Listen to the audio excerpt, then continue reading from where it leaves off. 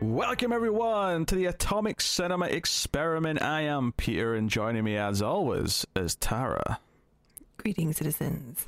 This is a science fiction movie podcast. Now, most regular episodes, we get together, we've watched a movie, and we sit and talk about it in depth, often 90 plus minutes, because we're nut jobs, and talking about movies is fun. But that's not what this episode is. This is a countdown episode where we have gotten together and we have decided on our top 25 science fiction movies of the 1990s.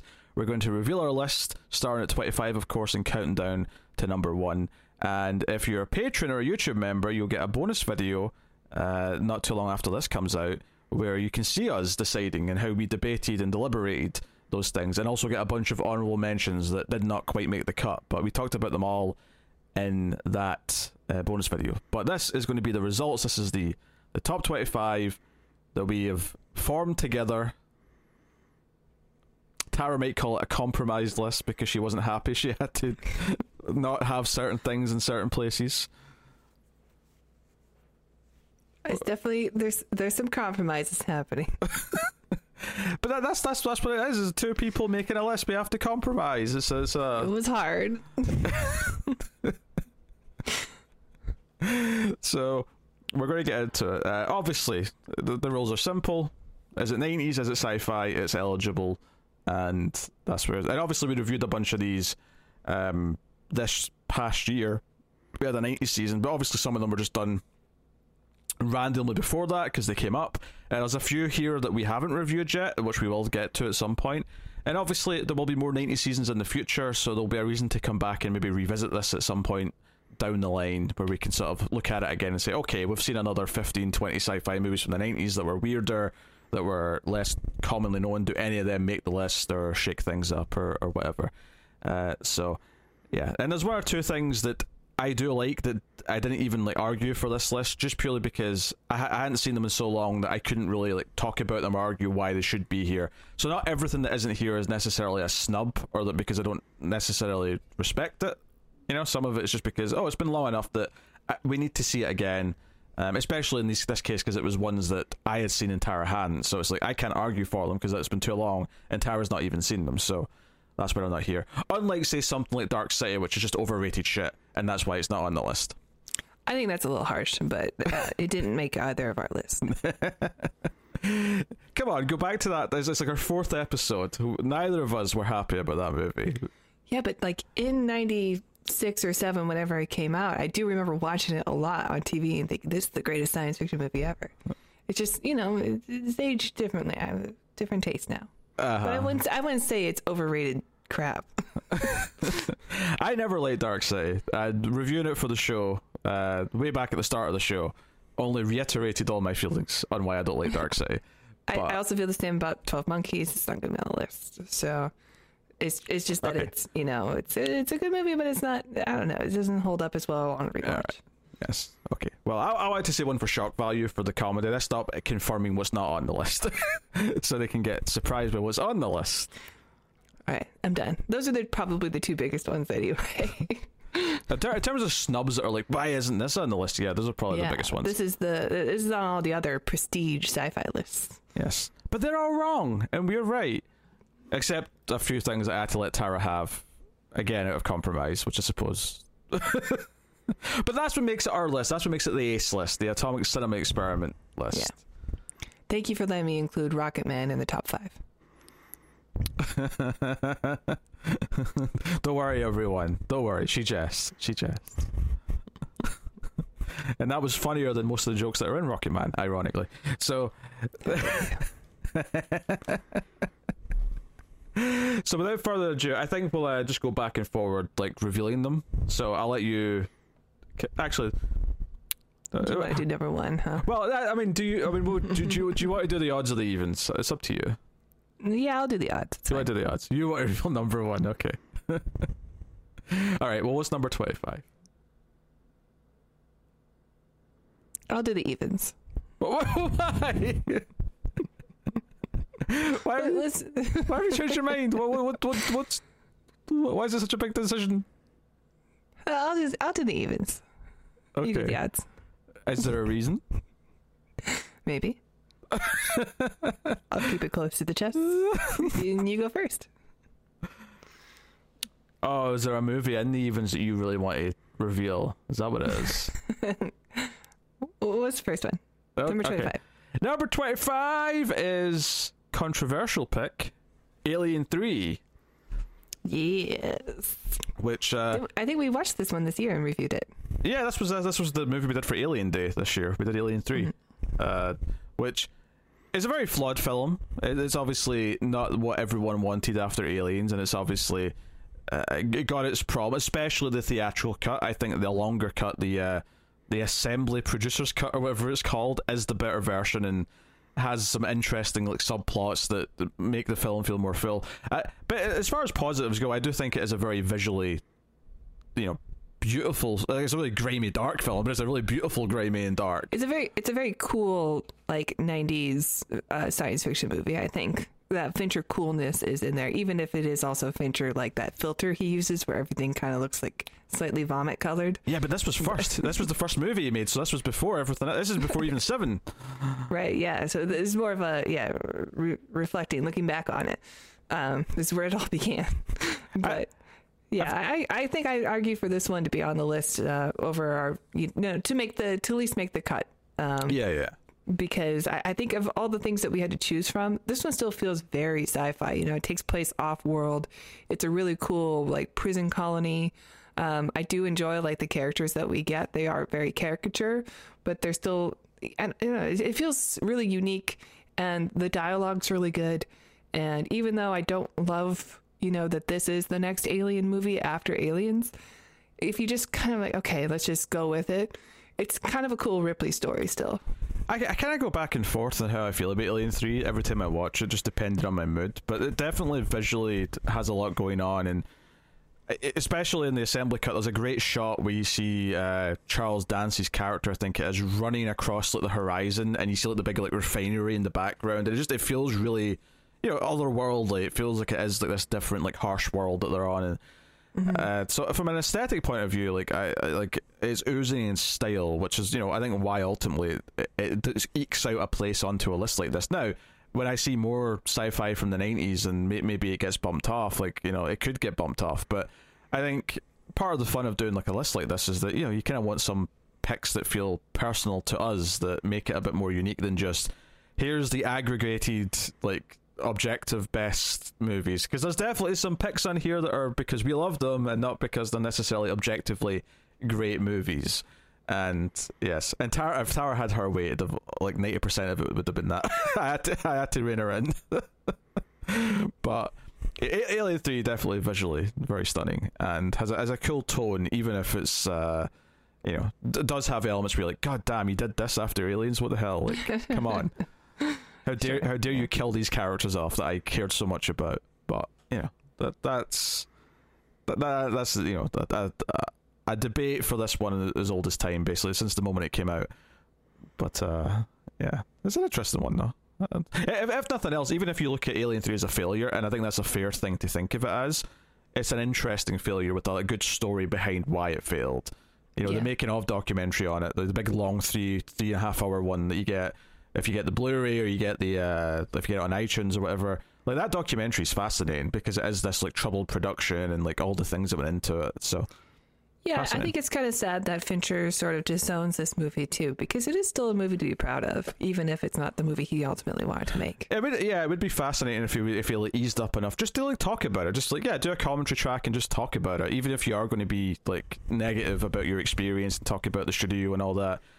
And maybe in some level they didn't want him to, because he still made a lot of films with Fox, like Fight Club's with Fox. I'm sure there's at least another one or two films that he did with Fox. So maybe it was like there was still a working relationship, and part of it was like, we don't talk about you in Alien 3, you don't talk about your time in Alien 3, and we make more movies together, right? Maybe that was part of the deal, Well, that's how the relationship was able to just ignore the baggage and just move on to new things. But yeah, Alien 3 is number 25. What's 24, Tara? Number 24 is Small Soldiers, which is I know a movie we both like. I think also we haven't seen it in a while. Yes, that's true. But So it could be higher. This may on a revisit to this list, it could be much higher once we've both rewatched yeah, it. it definitely has a lot going for it. I remember going to the movies to see this. I was so excited to see it because I was a huge Phil Hartman fan. And unfortunately, he was murdered that year. But I knew that this was his last movie, so I had to go see it. And I collected like all the cards and stuff. You can buy cards in a pack, trading cards for the movie at the time. I don't know. And I had all of them. I don't really remember exactly what makes it sci-fi. I guess it's some sort of invention going on. I can't quite recall. Well, the toys come to life. That's definitely science fiction. They come to life. It has to be through some sort of like... I want to say there is I can't remember why. There's like a satellite dish involved. Yeah, I'm getting visuals of some sort of machine that does it. Or, In fact, I'm pretty sure Phil Hartman. They were. Go ahead. I'm pretty sure Phil Hartman's the one installing the satellite dish in his backyard or something at the start of the movie. I want to say that's right. It's been a long time. Look, Tara wanted to put this here, and I don't remember it well enough to really fight for it, but I like Joe Dante enough that I'm like, yeah, I'm happy to have Joe Dante on my list. It's Joe Dante, it's got Phil Hartman, it's got Dick Miller, and it's got a bunch of tiny army men who are actually badass action stars. Well, they're the villains, right? They're the soldiers are the villains, and then the other toys kind of like...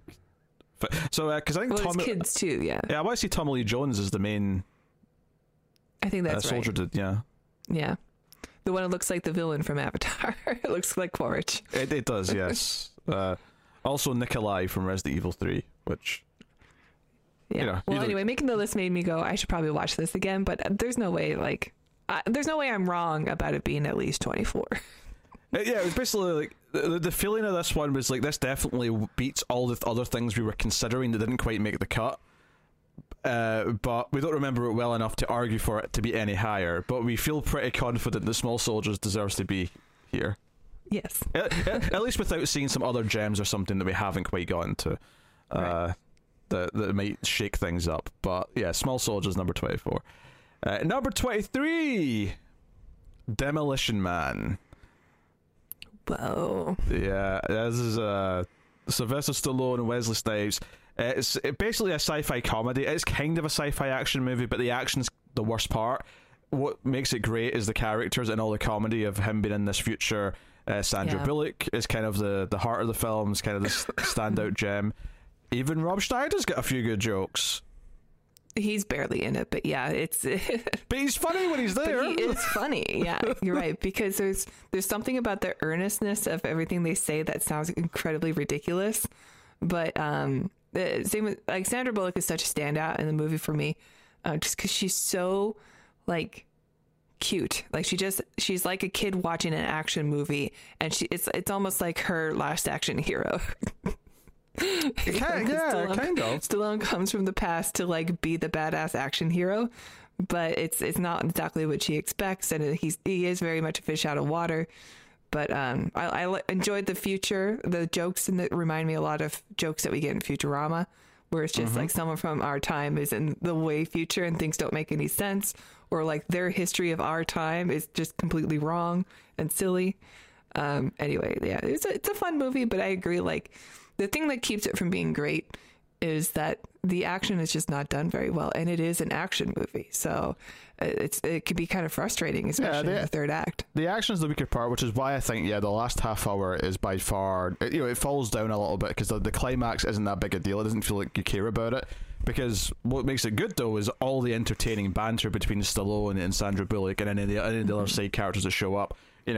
Like, even Wesley Snipes is a fun villain. Yeah. When we were watching, we did it earlier this year. Was it part of 90s season or just something we did earlier on? I can't remember. But either way, when we did it, like, it was fun hearing all these old lines again and remembering, what is your boggle and things like that.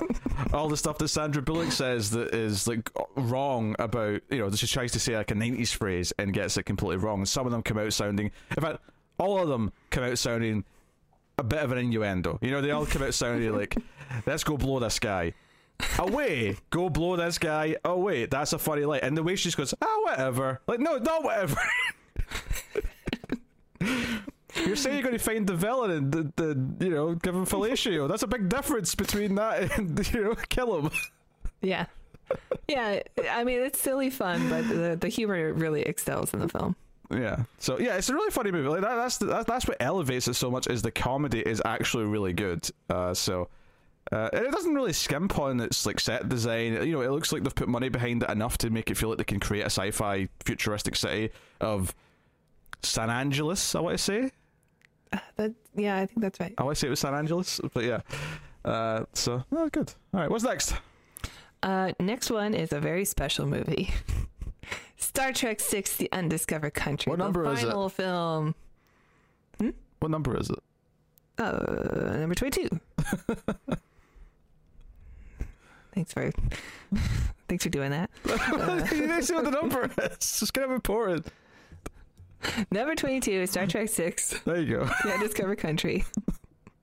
The final film of the original 6, if you want to call it that. The 6 motion picture films from the original series cast, and which are obviously very important to me as a major Trekkie all my life. And I think this one's really fun. This one's probably more action-y, but also like you get a deep dive into Kirk and some of his issues with not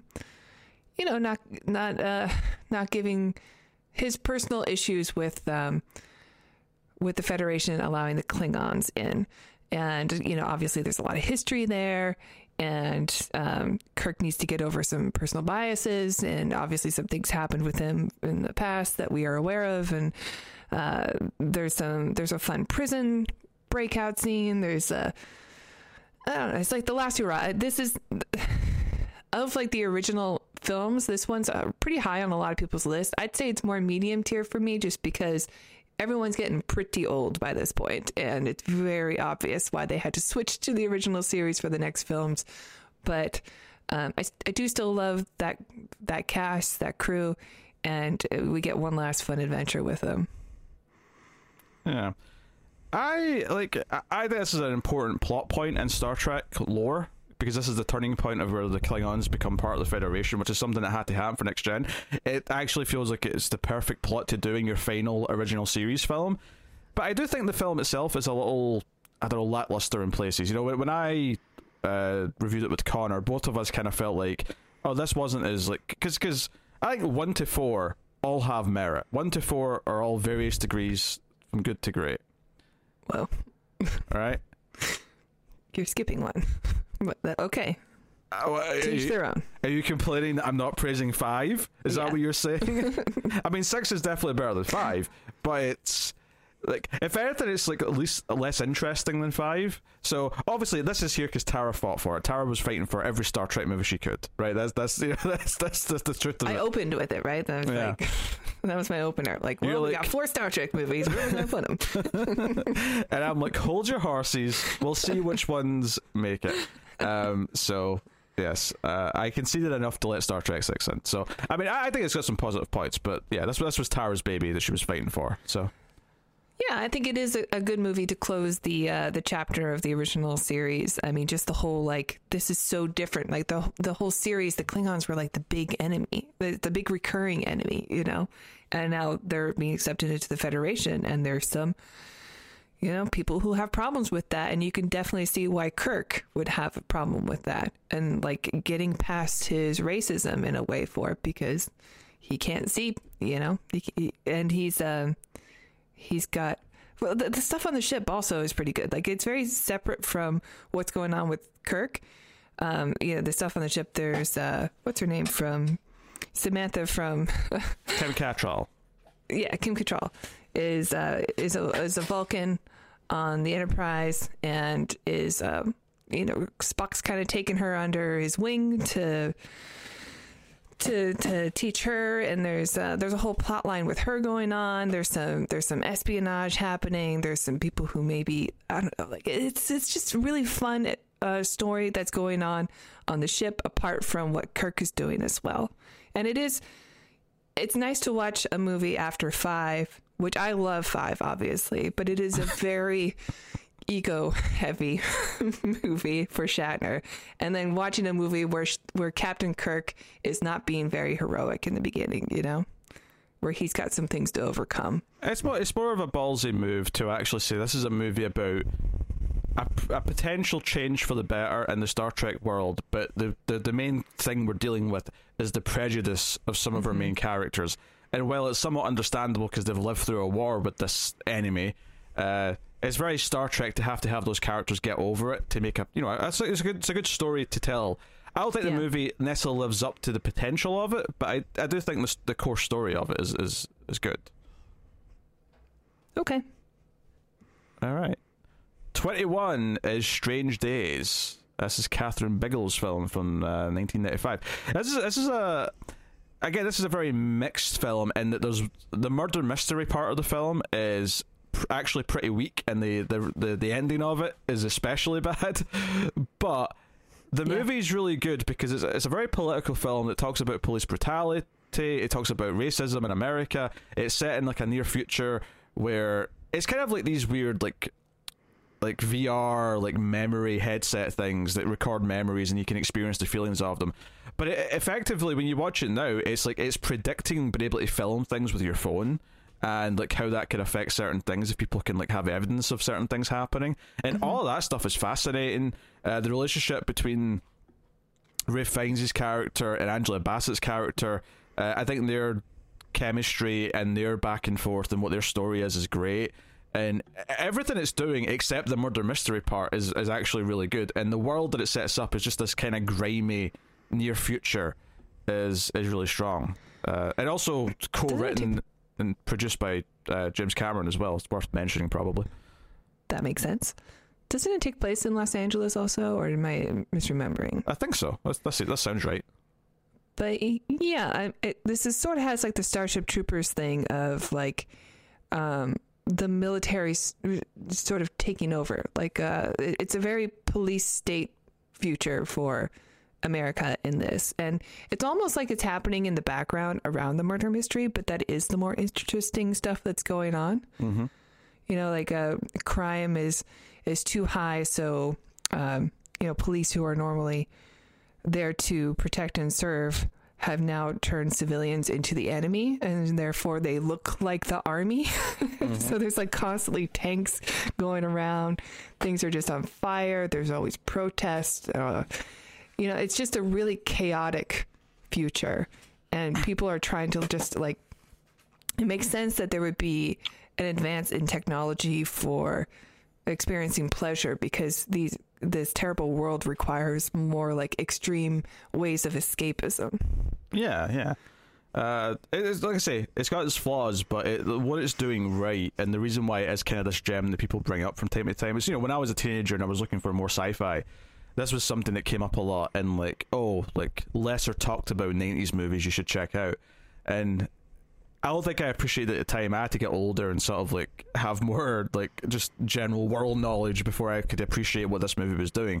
But once I did, like I do actually think it's doing a lot of great stuff. So I think it absolutely deserves a shout out. And I'm never going to like put it above like films that are just complete across the board like winners. But what it's doing with those political elements is really, really strong and kind of ahead of its time. So that was Tom Sizemore in it too, right? With the wig. That's one of the negatives. Yeah, it's Tom Sizemore with the long hair. That said, though, Tom Sizemore with any hair is a negative. It's just too jarring. Yeah. So there you go. What's next, Tara? Oh, what is next? All right, number 20 is another franchise film, Back to the Future 3, which is a 90s movie. Yeah. How fun. Yes. Yeah. Well, this was kind of a weird one because obviously I love the Back to the Future trilogy so much. Most people do, unless your name's Connor. And like 3 is kind of this thing where some people prefer it more than 2, and some people prefer 2 over 3. Almost everyone agrees that 1 is the best. Yeah, growing up, I would say I would put 3 over 2. I don't know if I agree with that still, but I liked the Western. Yeah, sure. 3. Yeah, but like I think it's if anything, like you could argue it should be higher in some ways because Marty and Doc are such likable characters in their adventure in this time period, and it's so heartwarming and funny. Trying to like sober Doc up, for example, when he's supposed to be having like a gunfight at noon, and or like just the wacky ways of like, you know, the challenge in the first movie is like, how do we like get the amount of energy that plutonium normally gives? Is this 1.21 gigawatts of electricity? And then I love that the problem in the third movie is much more pared back. It's like, no, we've got that part sorted. The problem is getting the car to go fast enough. It's meant to go at 80 miles per hour, and we live in a world without, you know, fuel. Like, there's no regular fuel to just go garret. How do we do it? So it becomes this plot about trying to like steal a train so that we can use the train to try and get it to 80 miles per hour by pushing it. And I'm like, I love how you just take the problem for the first movie and you say, but what if it was just something simple that's easy today that wouldn't be easy, you know, 100 years ago in this case at the time. So I love that. I love the premise of it. You know, the love story with Doc is like, it's fine, you know, it's sweet at places, but it maybe takes a little bit too much screen time, is maybe why it slows it down a little. Like, yeah, I'm happy for Doc to have this in his life, because he is a really likable character, and he seems like he's just so obsessed with work that he never had time for this kind of thing, for romance. And it's interesting that he feels more comfortable having a romance in a time in the past versus the future, or modern day, present day, whatever. But I do like seeing also like Mad Dog Taggart. I think he's of all the Taggarts, I think he's my favorite. Was it Taggart? The name Taggart's not ringing a bell. I thought it was. Maybe I'm misremembering. I thought it was Mad Dog T. Mad Dog Biff. Mad Dog. I don't remember. Biff. I don't know. It doesn't matter. It doesn't matter. Just go on. Right, the Biff character of the old West. The Biff character, Mad Dog. Tannen? Is Tannen right? Tannen. That sounds right. Okay, Tannen sounds right. Yeah, not Taggart. Sorry about that, guys. But Mad Dog Tannen. We got there. Yeah, no, I think of all the Biffs, he's my favorite Biff. Oh, that's fair. Actually, there's something that I didn't know, and we've not reviewed the Back to the Future trilogy yet, and we will obviously. And there'll be if our attempt to do the first one that failed that one time, it's cursed. Is anything to go by? They're going to be very long reviews. But the towards the end of the film, not to get too spoiler, but there's like a gang in present day that Marty's almost in a street race with, headed by Needles. I only just found out the other day that all of his cronies in that scene, like, each one's from a different Biff gang from a different time period, like the actors. So it's kind of like, I don't know, it's just kind of funny that neat. It was just a neat little thing. Any of them, what's his name, Billy Zane? No, Billy Zane's not one of them, but Billy Zane's obviously in the first and second movie in the 50s period. So no, like, Back to the Future 3 is still really great. It's fun, and it still gets a lot of things right, and it's a nice spin on what the other movies had done. And you know, the second one does foreshadow that there's going to be romance explorations for Doc. You know, there's that joke in the early on the second film. He's like, you know, maybe when I'm done with all this time travel stuff, I can finally devote myself to university's other great mystery, women. And that's kind of the joke. But it's a funny moment, isn't it? So, yeah, no, good stuff. Number 19. Another sequel. This one might be controversial to some, but Predator 2. What? I love Predator 2, and I will. Like, don't get me wrong, it's not as immaculately directed as the first one is. The first one's a masterclass, but it's so maligned.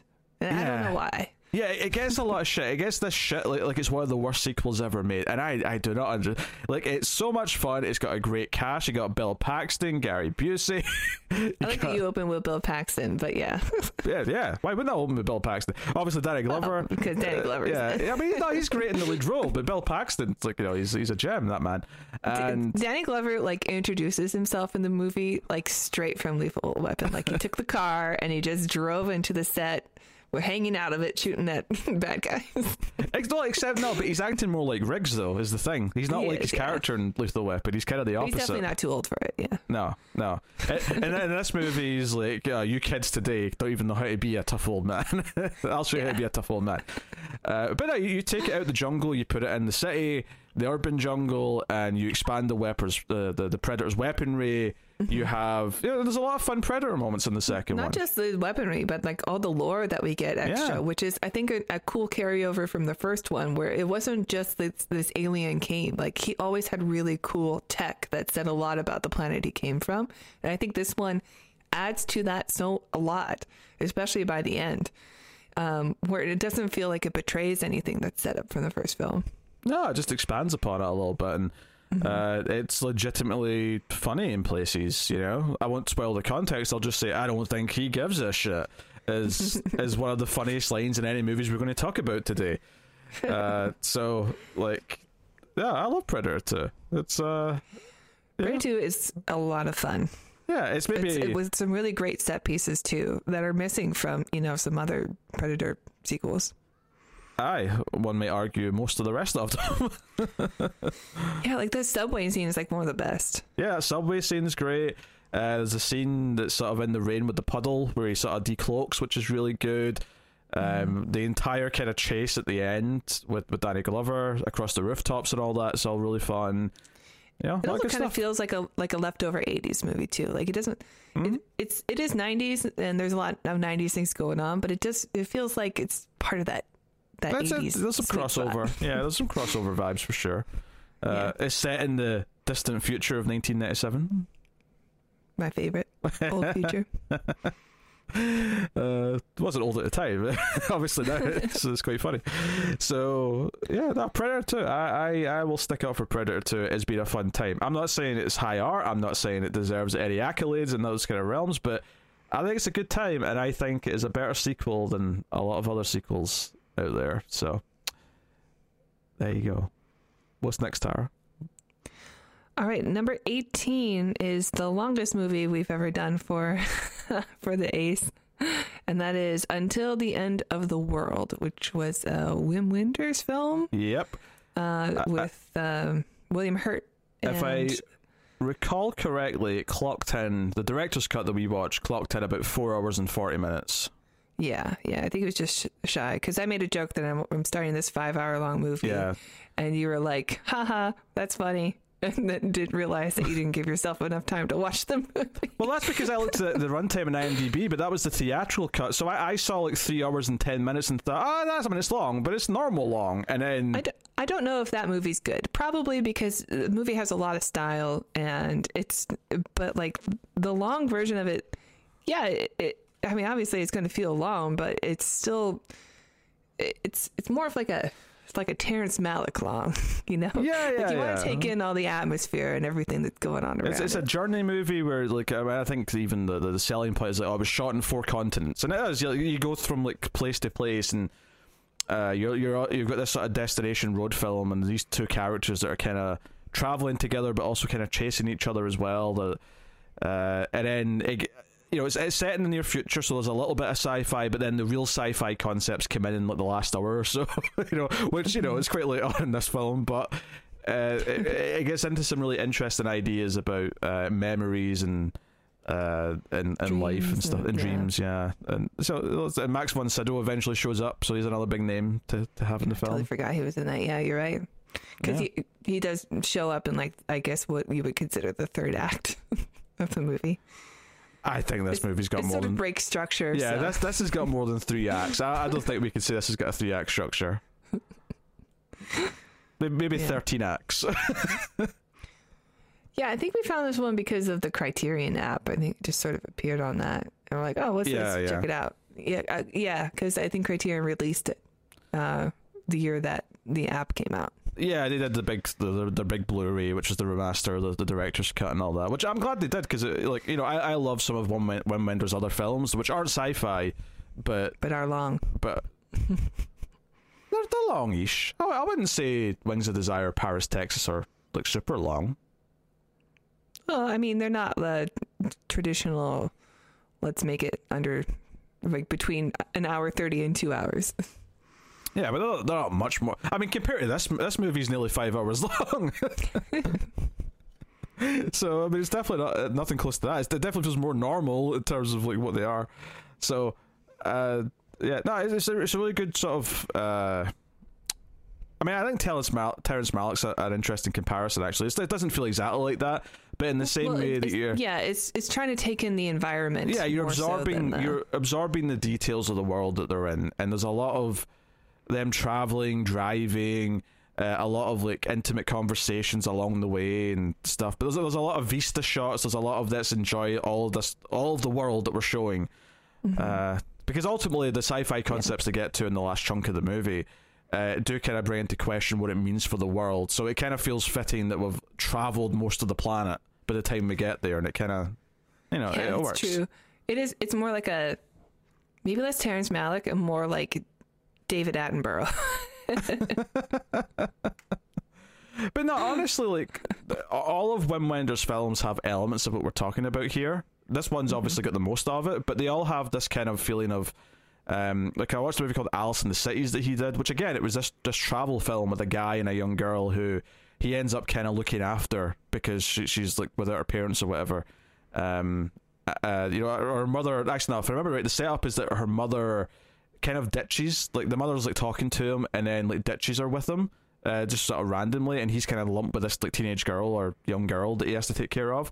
So it's this road trip of him like taking her to like a grandparent or something, but they have to go through like multiple train rides to a different city and stuff like that, and a lot of it is just taking in like the journey and like them bonding as it's happening. But unlike a lot of normal stories where it's like all these events that happen on the way that make them bond, a lot of it is just being in the environments and being in these different places and all that stuff. Yeah, you really appreciate the beauty of the world. Yeah, so it's very good. So what have we got next? It's me. Number 17 is we're back to some silly B-movie amazingness, and that is Time Cop. Woohoo! I love Time Cop. Maybe this is the sort of thing where you have to grow up at a certain age in the 90s to appreciate some of these movies, but Time Cop, I love Time Cop. It's probably my favourite Van Damme movie. Van Damme movies, yeah. I mean, I like a number of them, but this is probably my favourite one. Maybe it's because it's Jean-Claude Van Damme crossover with science fiction that I just... Well, yeah, plus it's sort of peak him. You get like everything you want from Van Damme. You get a fantastic mullet. You get splits to avoid electrocution. Yeah, you get the future of 2004, and then you get this idea of time police where he goes back in time, but then of course it becomes very important to his own backstory, and maybe he'll get to change stuff from his past. The bad guy is extra slimy. Oh yeah, like he's proper yuppie. Great stuff. Plus, it's a movie with blank cop. The title Blank Cop, those are always going to be fun because you're dealing with a loose cannon. Of course, yes. And in this case, being a loose cannon means, go to a different time period. Like time travel. Yeah. So, yeah, there's a lot of fun elements to it. You get different time periods, obviously, in the plot, but... Like, the movie doesn't hide what it is. I mean, even from the title, you know exactly what you're getting, and it delivers everything you want. We talked about Demolition Man already. It's kind of like that. You see Stallone, Snipes, they look kind of silly on the poster. They're going to fight. But this one, I think, delivers on the actual fighting and the action and the comedy of taking Jean-Claude Van Damme seriously. And there is heart to it. The heart maybe doesn't come off as well as like other films, but yeah, he's a family man after all. Yeah, like him constantly being upset about his dead wife, and like that subject every time it comes up, and then obviously it's time travel, so this idea that he'll get to see her again via time travel when they're not supposed to do anything, they're not able to go back and like do it, change their own past or visit themselves or anything like that. Oh, it's just business. But of course the plot gets to the point where the villains are kind of involved and blah blah blah blah. So like, I don't know, I think Time Cop's a really fun movie, and I think it doesn't quite have to... I think Demolition Man has bigger stars in it. Like, Stallone is a bigger star than Jean-Claude Van Damme. There is no disputing that. And Stallone is more talented as well in general, just in the sense that not only is he probably a bit of a better actor, he's also written and directed movies and stuff like that. So he's obviously just a higher credit. And, like, Mia Sarah, what's her name is from Ferris Bueller, is in this as the wife. Yes, I think that's right. Like, she's nice and all, but she's no Sandra Bullock. Okay, so Demolition Man has the better cast, easy. But this movie, I actually think, like you said, is a complete package where everything I want from it nails. Whereas I'd say Demolition Man does the one thing, the charisma and personality of the characters being really funny is better than the elements in this movie. But the other elements in that movie let it down a little bit. Whereas this is like, no. You want him doing cheesy one-liners when he kicks people for a kill shot. You want him making all these weird threats. You want a yuppie villain who's got the greasy hair slicked back. He's got the beard. He's like Ellis. It's basically Ellis from Die Hard, but it's not him, the actor. I don't think it is. But I don't think it is. But he could be Ellis from Die Hard. That's what he feels like. This is one we actually did in the show, but we did it as a bonus episode. So if you're a Patreon member or a YouTube member, you can go back and check out that review. That was before we knew what the bonus episodes were going to be. So if we were to do it now, it would be on the regular channel. Probably. Hey, now it's behind a paywall. Yeah, you can go check it out. It's there. So yeah, there you go. That is let's take it up. All right, what's next? Number 16 is one of my favorites, and I actually just rewatched it a couple days ago, and that is Starship Troopers, a much misunderstood movie from Paul Verhoeven about a future, much like Strange Days, that is very militarized, and it's very it's a future that's been flipped on its head a little bit, where the people who are running the schools are all patriots. People who deserve citizenship have to serve in the military. The Earth in this future is currently at war with Klendathu, which is an insectoid planet. And we follow our lead character of Casper Van Dien, Johnny Rico.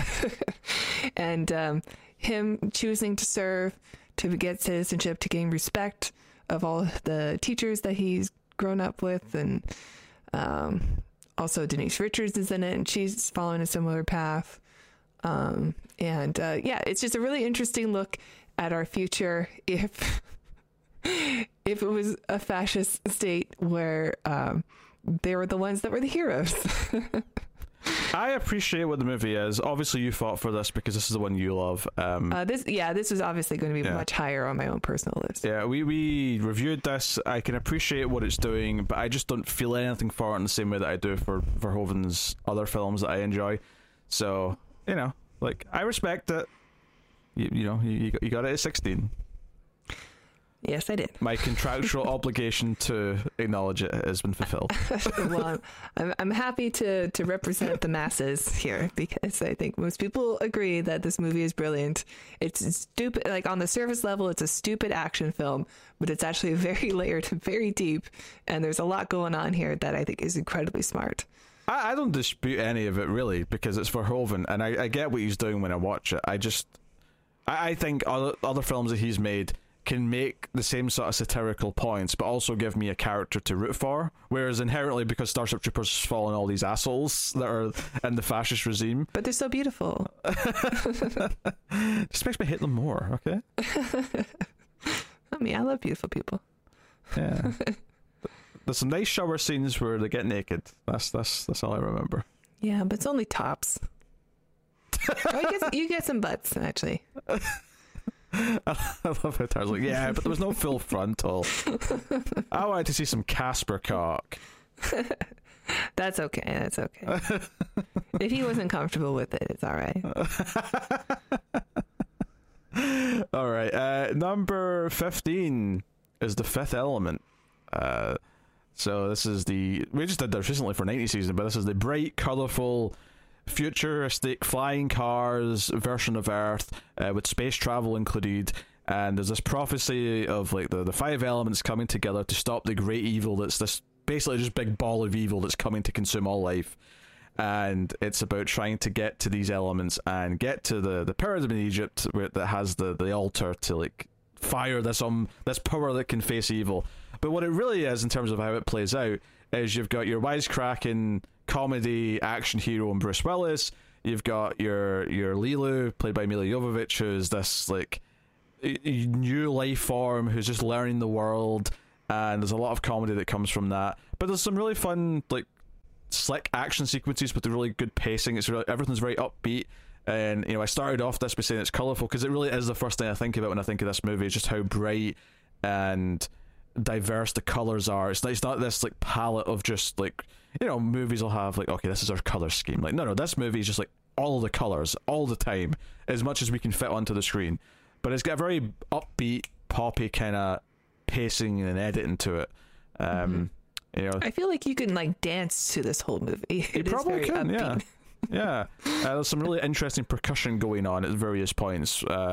Is like, just like seeing all the things that they've packed into Corbin, which is Bruce Willis's character's like small apartment, and how it all fits together, and you know the shower like moves up to reveal the fridge and vice versa, and like the bed turns around or slots into the wall, and then the counter comes out to make like everything's very. It's just a really like. Nothing about it is necessarily realistic, and that's not the point of this future. The point of this future is just to have fun with the design, and that's really what it nails. But you know, I mentioned the two leads, but you've also got Ian Holm, you got Gary Oldman. You know, people might not want to mention Chris Tucker. Some people think he's annoying in the movie, and that's a fair point because he is very loud. But there's a very strong, like, overall cast in this movie. Even a small role for Luke Perry at the start. Funnily enough. Yeah. So, it really is kind of a big, like, bombastic 90s. Like, I remember, like, going to the cinema to see this, and I remember being annoyed because I had to go see something else, like, the week before, and I wanted to see this instead. I can't remember what it was. You had to wait a whole week. I had to wait a week. Well, it's not just that. It's like I had to go see a movie that I didn't want to see as much, and so the entire time I was like, why am I watching? I don't know. You can probably hear like the walls vibrating from the theater next to you for all the giants. Chris Tucker moments, probably. Yeah, I don't even know what it was. Something nice. Why am I watching 101 Dalmatians when I could be watching Fifth Element or something like that? I don't know if it was that, but something like that. So yeah, it's probably around the right time. Yeah, but brings a smile to my face, and I think again the pacing and the energy. There's just so much energy in this movie at all times. Yeah. And it holds up quite well because it uses a nice mix of practical, miniature, CG, you know. Yeah, lots of great puppetry as well. Yeah, some really cool designs with the aliens. I love the ones in the beginning where they're kind of like duck turtles, but they're the big bulky ones. Yeah, they have to like waddle and stuff, but they look kind of machine. Maybe it's probably just like whatever they're wearing, but they look very cool. And it's that European influence in the art, I think that. Well, it's different, right? So it's something new, and it makes it look a bit more alien than what we are used to. Although I think that the guys that look a bit like froggish almost remind me of other aliens that we've seen. Even kind of, there's something kind of Super Mario Brother movie about them too. I would say they look almost more like bulldog-esque, like. Yeah. But I mean, it's still maybe something kind of similar, but of that time, but it's still not something that we see very much anymore. It's like they don't look like they belong in Star Wars. No, although you could say that, make that comparison, or Star Trek for that matter. Yeah, they look very their own thing, their own style, and I appreciate the style of the movie a lot. I mean, the last time I watched it was when we did the review, and I was slightly down on it from the last time or from my memory of the movie anyway. It's not like I know the movie so well. But if for some reason it went a bit down, maybe I just had a bad day. But in any case, I know this movie is very deserving to be on the list of the top 25 of the 90s. It's an epic film. You know, the characters are fun. The lead characters that we get. I do really like Ian Holm in the film a lot, too. Multipass. It's one of the most quotable movies of the 90s, for sure. Yeah, in terms of a zeitgeist kind of feel, like people remember this and talk about it still. Yeah. So cool. What's next? Next is number 14, and that is Fire in the Sky. Probably the only movie we'll ever review on the Sci-Fi Show that says based on a true story. Yeah, we did this early in the year. Not part of 90 season, just part of In fact, no, it was kind of a 90s season. It was like Aliens in the 90s, right? Wasn't there a specific season we did like that? Yeah. Because we were doing Aliens 3 and we said let's do Alien 90s movies. So we actually had kind of a mini 90s season at the start of the year as well. Yeah, the 90s were good for like alien abduction stories because that was, X-Files was huge in the 90s. A lot of alien movies and a lot of bad unsolved mysteries and a lot of bad cyberpunk movies. That's the 90s sci-fi in a nutshell. Well, there's some good cyberpunk movies too. We may disagree on that. Fire in the Sky is really good. And it's a movie it's pretty decent, and then the last 30 minutes shoots it into the stratosphere. Yeah.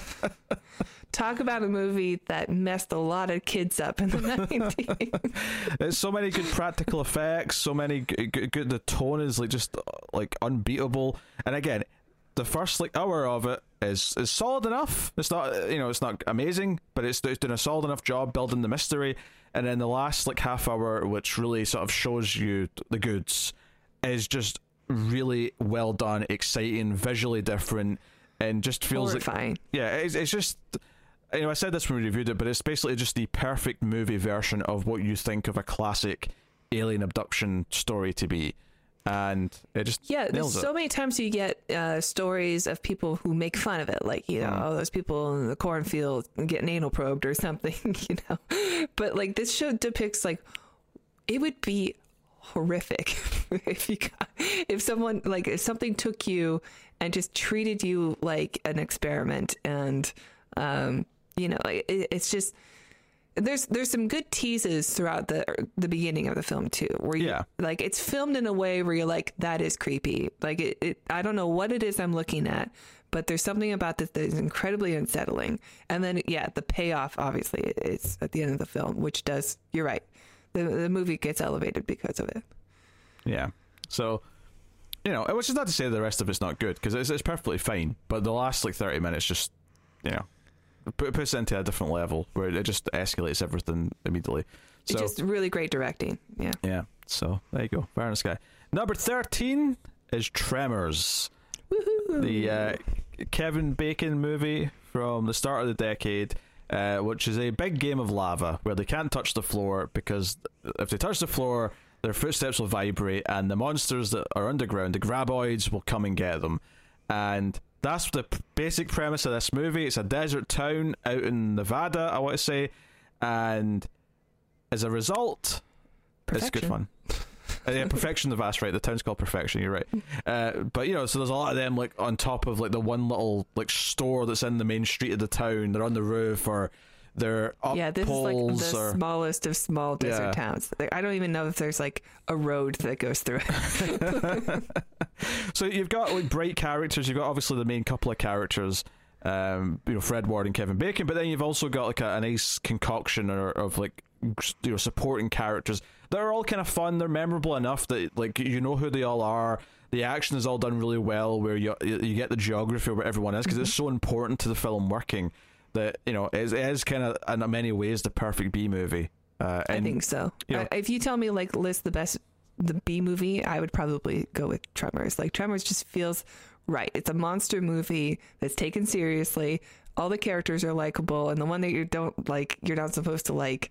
It's just a simple concept, like you said, floor is lava, and the monsters are cool. The graboids are a really cool design. Why they're there, whatever. Makes no difference. We have to fight them. And the title's perfect because of the vibrations of the ground. Tremors, perfect. Yeah. I love. I think Kevin Bacon is so likable. Fred Ward too. They're both just they got great chemistry. Their lines don't feel written. They just feel natural. And I think Kevin Bacon and Fred Ward trying to escape this tiny town that they live in. They can't make enough money to do anything. Is cute. And then they're literally trapped by the monsters that live in this town. And they do sewage stuff, right? So they're getting covered in shit and things like that. They just do handyman work, right? So whatever's needed, they'll do it. Yeah, I'm sure there's a thing early on where Kevin Bacon gets covered in some shit because he's trying to fix. Definitely, yeah. I think they're trying to. I think they are actually removing the waste from the tank. Aye, yeah. So, super entertaining cast.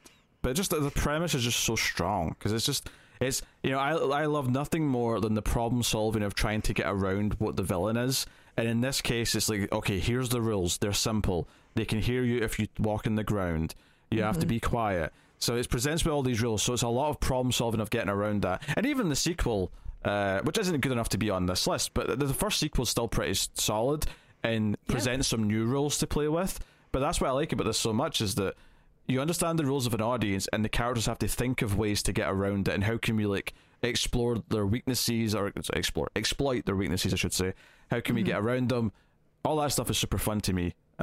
So seeing a truck get buried into solid ground is also a pretty awesome you've got thing to see. You've got the girl from Jurassic Park's and Lex. Yeah. And there's it's not Dee Wallace, but I thought it was Dee Wallace. Not Dee Wallace, yeah. She'll always be known as not Dee Wallace. She's not Dee Wallace. That's exactly who she is. So yeah, no, a good fun time. What's next? Oh boy. Now I see why Number you wanted 12. I see why you wanted the evens now. Like I'm looking at some of the things that are on the evens. More of my choices are on the evens. Yeah. Somehow that happened. I don't know how, but on you go. Star Trek First Contact. I love First Contact. When the movie came out, and it was still not okay to tell people you were a Trekkie, but at least like it was good enough that more people who were not comfortable maybe watching a science fiction movie with Star Trek because they don't like Star Trek or whatever, but we're like, oh, this looks like a good action movie in space. Like, we'll go see that. And that's exactly what it is, which is probably the reason why we have an action-focused Star Trek now, with all the new TV shows and even like the J.J. Abrams movies. I think it probably started with First Contact because it was such a successful film. And it does kind of ruin the Borg, but that already kind of happened at the end of Next Gen and with Voyager anyway. So I accept that, and I don't blame this movie for it. But it is we get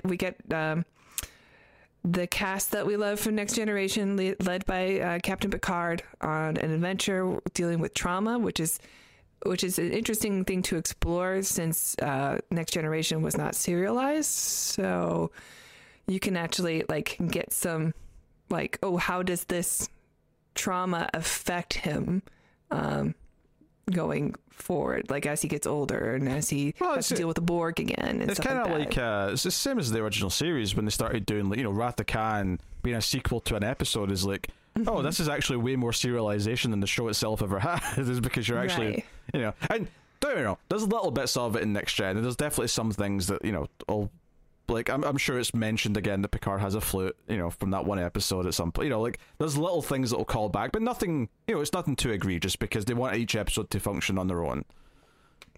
Right. They want the syndication money. So people have to watch it. And they won't watch it if they feel like they have to start in season 1, episode 1, which is not an easy thing to plan for when you're watching it live. So like this is it's also a time travel movie, which is a formula that works in Star Trek almost every time, and it's fun Star Trek film. Love it. 10 out of 10. It's another prominent part of Star Trek lore as well, though, because it's literally, the time travel takes us back to First Contact Day, so we actually get to see the events surrounding when humans first interacted with an alien race, which in Star Trek lore, the Vulcans were the first one that they talked to. Yeah, and we get a little bit of history of what happens before then, or between now, present day, and First Contact, when we, go to our next stage or whatever. It's we get more lore about the World War III that happened, what Earth is like, and everybody's just sort of just kind of a scoundrel.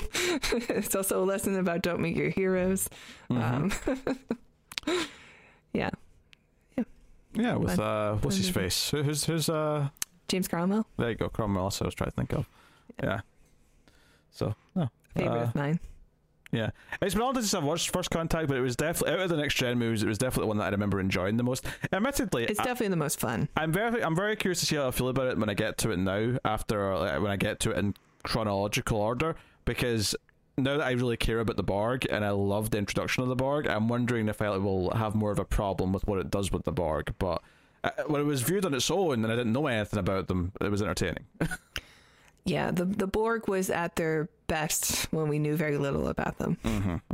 The constant dipping into the Borg well, unfortunately, made them worse. But plus, the Voyager takes place in the Delta Quadrant where the Borg are, so like there's too much of a temptation to keep using them, which means the Voyager constantly has to escape the Borg like every time, and that makes them look weak. Also, like the Borg get weaker and weaker. Yeah, it's a shame. All right. Well, number 11 is Cube. Just not quite making that top 10. I would have definitely fought for it. I was fighting for Cube a bit more than Tara was. Obviously you did enjoy it a lot when we talked about it. There's a lot of depth to it. But I do think Cube's a very special film. I love when a small, low-budget movie can like make it still feel much bigger by just having such good ideas. And obviously just the core concept of characters waking up in a cube which just connects to other cubes. What is this place? How did we get here? And then the fact that, half of the cubes, maybe the majority of the cubes, have got deadly traps in them, and you don't know which ones are safe to go into. We have to try and escape. But the whole thing's really about, it's the microcosm. In the same way Night of the Living Dead is a classic example, is like, okay, we're going to examine society by looking at this small group of characters in a house when they're trying to survive this zombie apocalypse. This is kind of the same thing. We've got a group of characters in this weird, like, trap that, is it aliens? Is it the government? Like, who did this? Who knows? But the way that the power dynamics present themselves and the way that certain characters take charge or don't take charge or react in certain ways, all of it's examining society, which is a very science fiction thing to do. It's easy to think of science fiction as spaceships and aliens and time travel and technology, but at its core, it's always about humans. It's always about how we are with each other. It's always about the decisions we make. Good science fiction always has a purpose behind what the characters are doing and what it's exploring, and this has that in spades. And I think one of our best conversations we've had this past year was in that Cube episode when we were talking about like what those characters represent and what it gets to. Yeah, I think that's the strongest part of the film for me, is definitely the archetype characters, which are very purposely in this film to be very, archetype. Archetypical is the word you're looking for, I think. Yeah, I don't like saying typical at the end of, like, I don't like stereotypical. It sounds like a bad word. I don't know. I don't like using that word. I don't mean it in a bad way. It's just, I think it's not like a bad word as in like, oh, that's nasty. It's like a bad word, like, just doesn't flow off the tongue right. I don't like it. There's some like, I don't like the word mouth. Because it sounds like mouse, but you like said it wrong. Youthful. Some words I just don't like. I don't like archetypical or stereotypical either. Yeah, bad words. But anyway, I like the archetypes of the characters in this movie and how they're used and how they're kind of flipped on their head a little bit. Yes. There's some of the acting's not great, up to the best standards, but it actually doesn't negate from the film that much. If anything, I think our main guy kind of negates a little bit because of the acting, because he gets real eye acting at one point. He does. Maybe this is one of those things where, though, I've just seen it so many times over the last 15 years or so that I can't imagine it being anyone but him. So there's a charm to it for me now when I see him do the overacting. I just kind of, I'm endeared to it. It was the first time I had seen it. Yeah, so just the stereotypical words coming out of his mouth. Yeah. Just I like how many of these words that Tara doesn't like can I string into one sentence. Hey, I'm totally fine with moist. Moist is a great word. Sure, I have no problem with moist, but that is some moist chocolate cake later. That's one of the words that most commonly seem to just be randomly disliked by people. Yeah, I don't get it. Yeah. You know exactly what moist means. It's like what is it when like the word sounds like what it is? No. Is that onomatopoeia? Onomatopoeia? Yeah. Moist.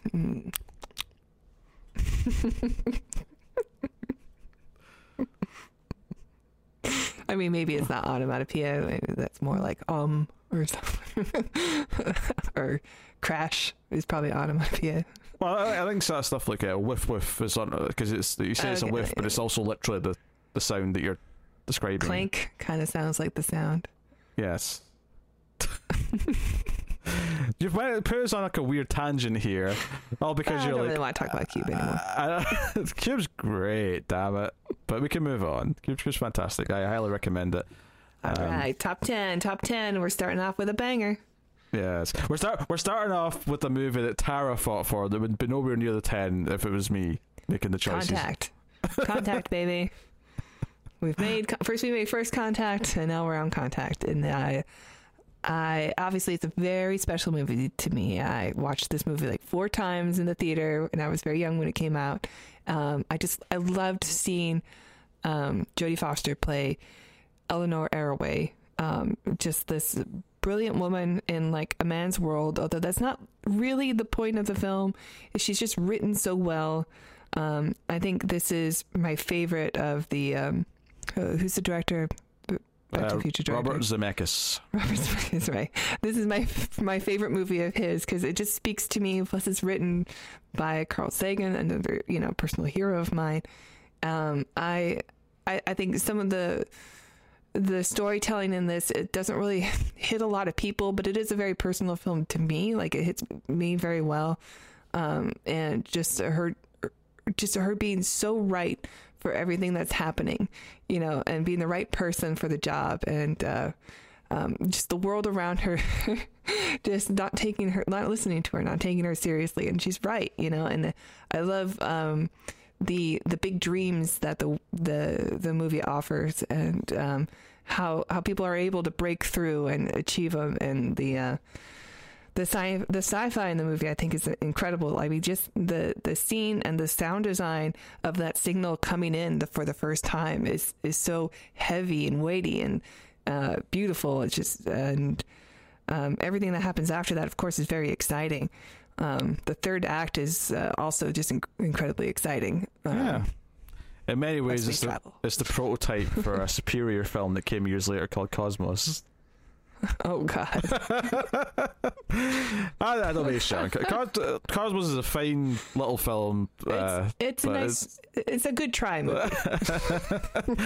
I mean, I like Contact. I appreciate a lot of what it's doing. I understand why you love it. I don't think all of it clicks for me as much as I would like. There's definitely some elements to it that don't land for me. But I think your Contact is coming up in a little bit. Honestly. Oh, sure. But I appreciate a lot of what it is, and obviously I like the director, I like the actors. I mean, Zemeckis, don't get me wrong, this is definitely veering slightly into his sentimental trend, which I'm not as into. But that said, I would put this above Forrest Gump. Forrest Gump is an overrated movie. I'm just gonna. Yeah, I like Forrest Gump. It gets a lot of hate, and whatever. Like, it's definitely a fun movie. Maybe I'm missing the thing that people hate about it, but I heard it described recently, but I can't remember who said this. But I heard it described, it's Ready Player One for people who watch the news, and that's a very accurate description of Forrest Gump. You're right. Like, it's a boomer movie for sure. So but anyway, the point I make is because Zemeckis has got this really sentimental kind of like thing that he does a lot. He's done it in some of his animated movies. After this, he went to do Castaway and all things like that.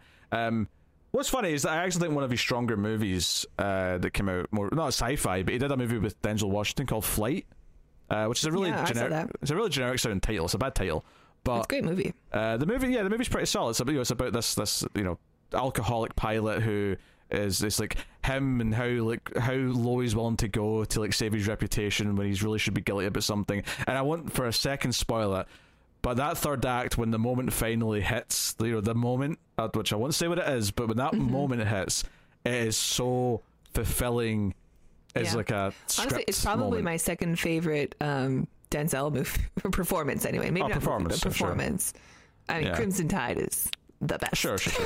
I get what you're saying. I appreciate Contact. I think it's a really solidly made movie, and it's got a great cast and all the rest of it. But I don't think everything in it lands as well for me as it obviously does for you. So for me, it's always been kind of in that like 7 out of 10 kind of, which obviously for you is way higher. But that's cool. There you go. But you fought for it. You got into that top 10. Hell yeah. So there it is. Contacts there. Yeah, it was, you know, it was an easy list to make, I think. You know, we didn't really fight that much. People can go and view the evidence so they can see. There may have been tears at one point. Oh, did you get that worked out? Look, Tara started crying before we even got to like the real debate part. I was not crying. Silent, you were crying. I was laughing. Like, honestly, I think there was some sort of like weird, like, I'm going to cry, so Peter will just give me whatever slots I want. It kind of worked.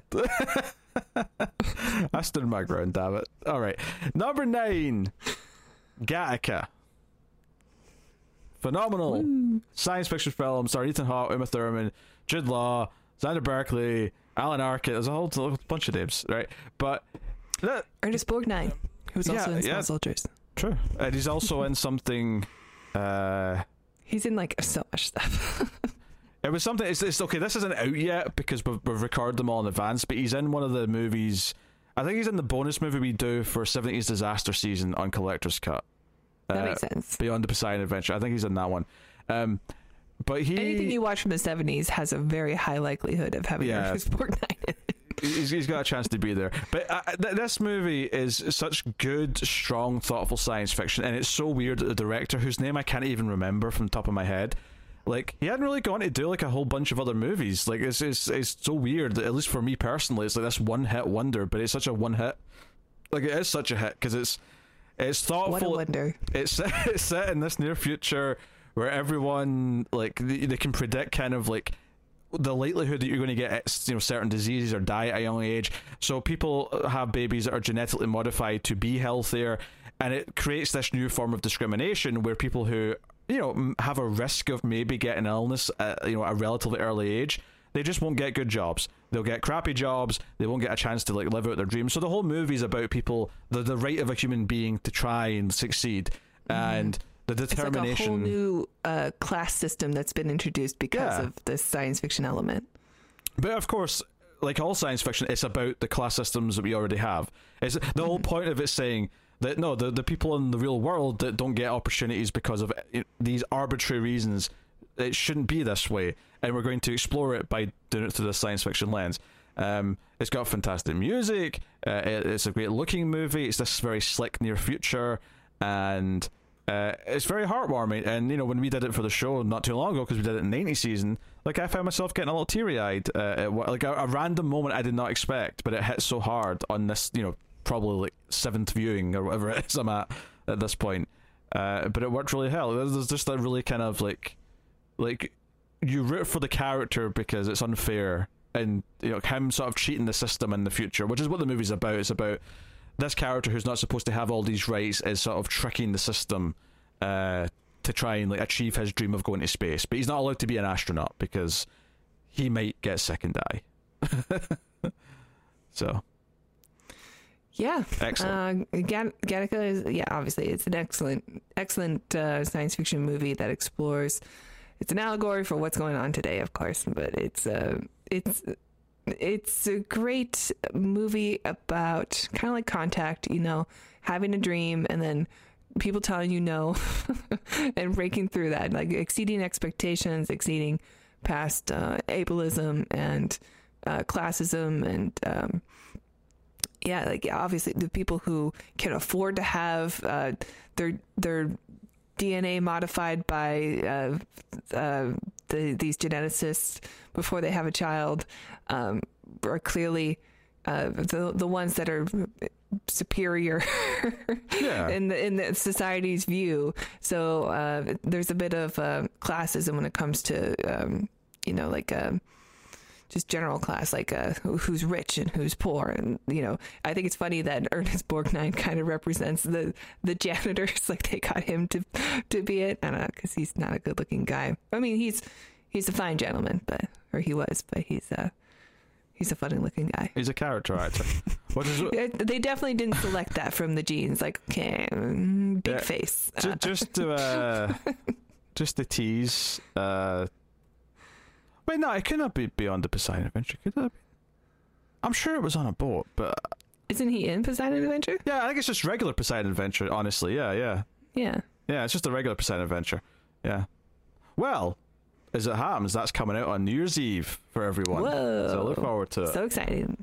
But there's a really funny moment in that movie where he, there's this big dramatic scene with him and his wife, who used to be a prostitute, and he's a cop, and they go into all this backstory and this really over-the-top scene. I'm like, but what is the writing in this scene? They're just, like, spouting all this, like, dramatic exposition at each other. But yeah, I don't know. But anyway, look out for that review. It's good fun. So yeah, that was number 9. What's next, Tara? Number 8 is probably the most rewatched movie for me on this. There might be one more. Galaxy Quest. Which, amazingly, we've still not done on the show. Is it true? Yeah, we've still not done it. I've definitely watched it like 6 times since we started the Ace. That's fair, but we have not discussed this movie yet. So that's definitely coming up at some point. But I think for someone who grew up as in a family of Trekkies who would like occasionally, not often, but we did go to a couple of like Trek conventions and stuff.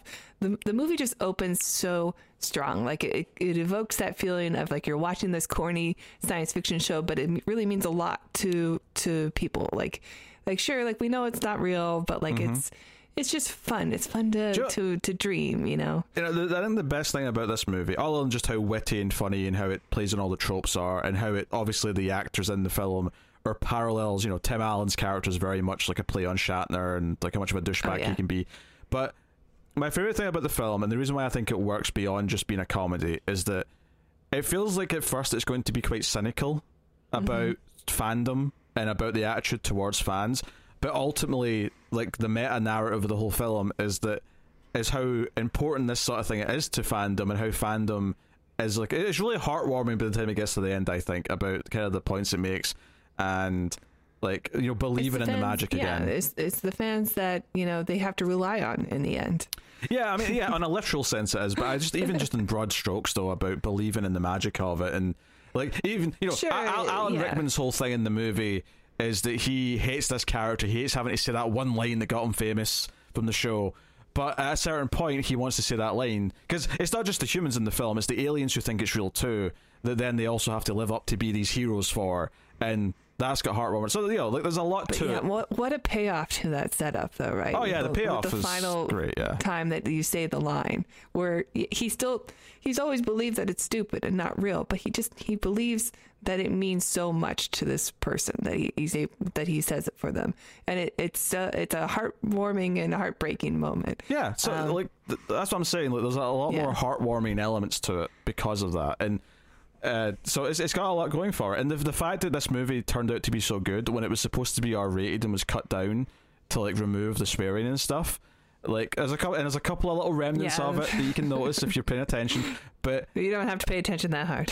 But it is kind of funny that, like, even with that, like, it didn't matter, because ultimately everything that makes the film good was still there. And sure, would I love to see like an R-rated cut just to see what it was like before they did this? Sure, it'd be fascinating. It'd be fun to see, but you know, I don't think it makes or breaks it, clearly, because the movie ends up being so excellent anyway. This is one of these things where I saw it and probably thought it was funny as a kid, but seeing it again a little bit later when I understood what it was making fun of, and also just getting some of the jokes better because I'm older. Yeah, it landed so well. Like, the entire joke struck a chord with me. Yeah, the entire joke that Sam Rockwell's character is a red shirt. Like, I didn't get that the first time I watched it, but watching that after like knowing some Star Trek and knowing what a red shirt is made his entire character hilarious the entire time. Oh yeah, I mean, everybody represents somebody that you know from the franchise. Like you talked about Alan Rickman before. I mean, even he's a Spock. He's the even Nimoy. Leonard Nimoy. Like, he wrote a book saying I Am Not Spock, and then wrote another book later saying that was called I Am Spock. You know, so he's even had this back and forth journey. Obviously, Taggart, the actual Taggart, is Shatner, and all of the Shatner tropes are there. Do you know what I think's funny about that Leonard Nimoy book thing? Is that it's almost like, if you compare it to the OJ book, If I Did It, it's like he wrote a book later saying, yes, I did. Does he even need to write that book? It doesn't, no. And that's the other thing, is that Tim Allen is so perfectly cast. I don't really like Tim Allen that much, and I've just rewatched all the Santa Claus movies. In fact, I say rewatch, I'd only seen the first one before. right? Tim Allen, I don't think is that great. I think he's got a really specific, He was a comedian that became an actor. Yeah, but like I don't think there's a lot of Tim Allen isms that I don't think really work. But as a douchebag like take on like William Shatner, he is perfect for this role. It works so well. I highly recommend the documentary about the making of Galaxy Quest. I watched it too. I think it's you get so much backstory about like who they were considering for the role, and the names that they pop off too. I can't really remember them, but like I remember being like, "Whoa, what would that have been like?" But like also, he's perfect. So like, why even consider anyone else? Yeah, and it's funny though that he was not even close to the first choice. No, like so many people passed on it. That's so funny. Oh God! Anyway, fantastic film. Yeah, I mean, obviously the get would have been to actually get Shatner to do it, but he probably wouldn't have wanted it. Would they even offer it to him though? Probably I don't know. not. It'd be kind of weird. Too old anyway. Yeah, I suppose. But even like like the little thing they do at the end, which I won't spoil, but it kind of makes me think of The Next Generation as a thing. Like it came back for another thing. Yeah. Obviously it's not a 1-to-1. Well, there's the Next Gen in this too. Like even Laredo is sort of like the Wesley Crusher, like the boy wonder that is there, so the kids can have someone to identify. Yeah, with. yeah. You get the kids' audience, Let's put in a kid. I'd say it's got more original series like actors in it, but there's definitely a few Next Gen little things that squeak in. Yeah. Yeah. So, no. But yeah, Galaxy Quest is great. It's great on its own anyway, but it's really great if you understand the Star Trek tropes that it's making fun of. But it's also a heartwarming love letter to fandom and what like stuff means to the people who care about it. So, yeah, by all means, Galaxy Quest. All right, number 7 is Total Recall, which is a Paul Verhoeven film. With old Arnie in the lead role, and the manipulation of memories to make him think he's been on this trip, but something goes a little bit wrong, and all of a sudden all these bad people are after him, so he has to get his ass to Mars, which is in this future is normal. Like there's a colony on Mars. This was a film that I always liked as a kid, but never as much as some of Arnold's other films. And, I still like RoboCop more than Total Recall, and I still obviously like Terminator more than Total Recall. When we did this for the show, I really did sort of go, you know what, this is much better than I remember. Like, my memory had it at. Like, this is a really solid movie. Yeah, this is more than just 3 boobs. It's more than just 3 boobs, yeah, which I think is what in your memory you maybe think. I think in my memory it was 3 boobs and it was Arnold's face, like sort of like the weird like eye popping and like when he, which is this not is the best Arnold face movie. For sure. Which is not what happens when you would suffocate in like an atmosphere that's not breathable. No, but it doesn't matter. Mars isn't actually red, also. But that's okay. Yeah. But you got Michael Ironside in here as well in a very memorable role. Same with Ronnie Cox, again another RoboCop actor popping up. So what a cast! You got the Stratagema guy from Star Trek: Next Generation. Yeah, you got a lot of faces. Obviously Sharon Stone's in there as well. But again, it's got a lot of that humor that you expect in an Arnold movie because he's got his one-liners and he's got his so much satire of Verhoeven. There's a lot of stuff of the quality of Something About Seeing Someone at a Party, Richter. Like there's a lot of great moments in this movie, and I don't think this is biting in terms of, like, I think the reason why I'd say RoboCop's a better movie because I think RoboCop's satire is more on point and I think it's more heartwarming as well with its lead character. But this movie is so full of ideas and just like the sets of Mars, the trip to Mars, the memorable characters and villains especially that sort of come out, and then kind of the swerves and twists in the story. Even like the underbelly characters that we get, for the people just trying to survive. And I know you just meant underbelly. Mutation. Yeah, as in like you know what I mean. Yeah, but there's literally an underbelly character that's worth mentioning as well at one point. Oh, it's so gross. Yeah. It's so awesome. But you also have like even the ending.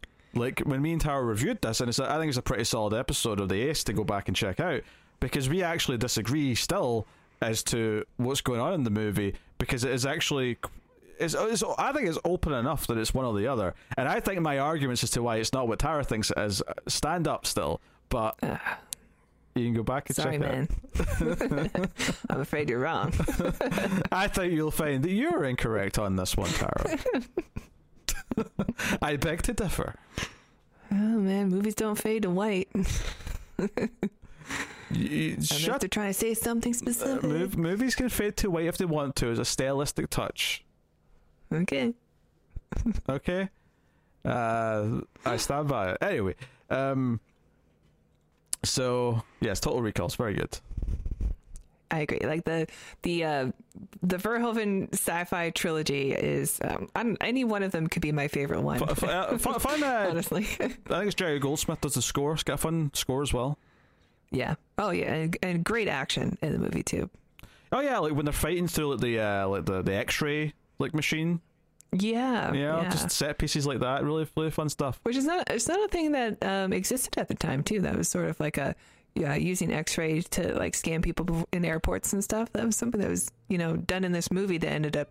Yeah, but to be fair though, it's not like this movie where there's a big X-ray wall where you can see them walking behind the screen the whole time. Well, they had to use special effects to make it work.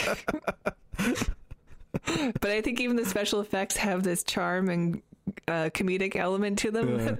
Yeah. They use it to the advantage of the film to it's like make the scene even more enjoyable. It's like a skeleton cartoon of the action playing out when they're behind that X-ray machine. It's kind of fun.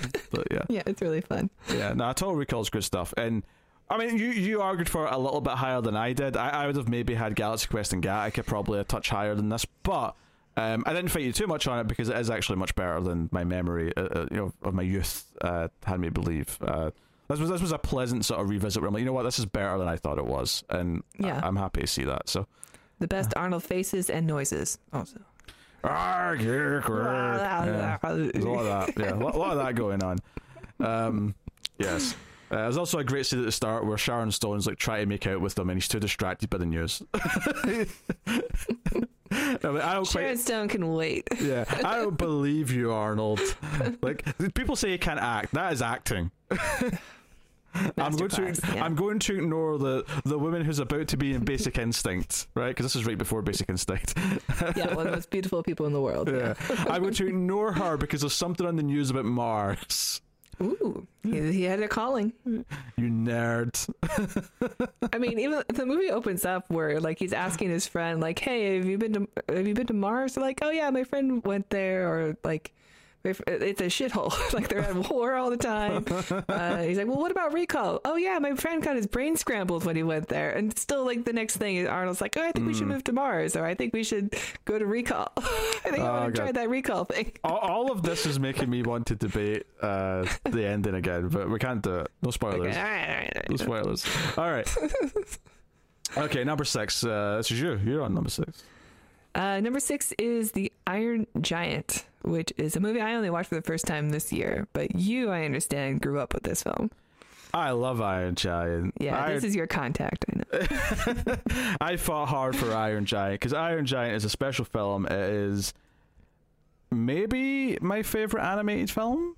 I'd have to think about it, but maybe. It's Iron Giant obviously has a lot of themes, which is this giant robot comes from space, befriends a young boy. So there's a little bit of E.T. in there. There's a surprising amount of Superman by the time you get to later on in the film, and it's all about, it's one of these key sci-fi themes that always comes up, is the idea of not being what you were made to be. That if you were, it's something that even in other, it's a little bit sci-fi, it's in the future, but Logan, for example, is a moment in that film where he's don't be what they made you to be. This idea, and even Gattaca actually, right? This because you're not this, you have to be this. No, don't be what the society says you have to be. You can be what you want to be. You can choose to be something, and that's very much what the film's about. It's very heartwarming. And the Superman ties come in because it's directly referencing the story. And Brad Bird, there's a reason why every time someone brings up who do you want to direct a Superman movie, I'm like, Brad Bird would probably be a good choice. And there was a time when maybe that was weird to say just after Iron Giant, but he did the best Mission Impossible movie. He's done live action as well now, so at this point it's yeah, let him do Superman. He can make Superman. But he can do great action sequences. Tell me Tom Cruise on the side of that building in Dubai is not the best scene in like the entire franchise. Tell me it isn't. I mean, honestly, most scenes with Tom Cruise in any Mission Impossible movie, except for maybe 2, make me sweat. So I don't know. I think they're all amazing. Yeah. We're not talking about who gets you hot and bothered, Tara. We're talking about good action sequences, okay? Well, I wasn't talking about that, but that could play a factor, actually. I was cracking a good joke, okay? Just roll with it. Stop thinking about Tom Cruise. I think, I mean, to be fair, no one's thinking about Tom Cruise that much that way anymore, right? He looks all right in Maverick. He's starting to look a bit like. I mean, he looks good for his age, but he's not the heartthrob Tom Cruise anymore. No, but boy was he. And he's the Scientology also kind of like neuters the. No, that's a different Tom Cruise. The appeal. I don't like that Tom Cruise. Anyway, so Iron Giant is you got the voice of Jennifer Aniston as the mom and stuff like that, but it really it's this like classic science fiction tale, and even this idea that you've got a little bit of ET because you've got a kid protecting his alien friend who happens to be a giant robot, but you've also even got a little bit of like Day the Earth Stood Still and stuff like that. I couldn't help but think of that when you've got all the military coming to like deal with the giant robot, and that makes me think of Day the Earth Stood Still.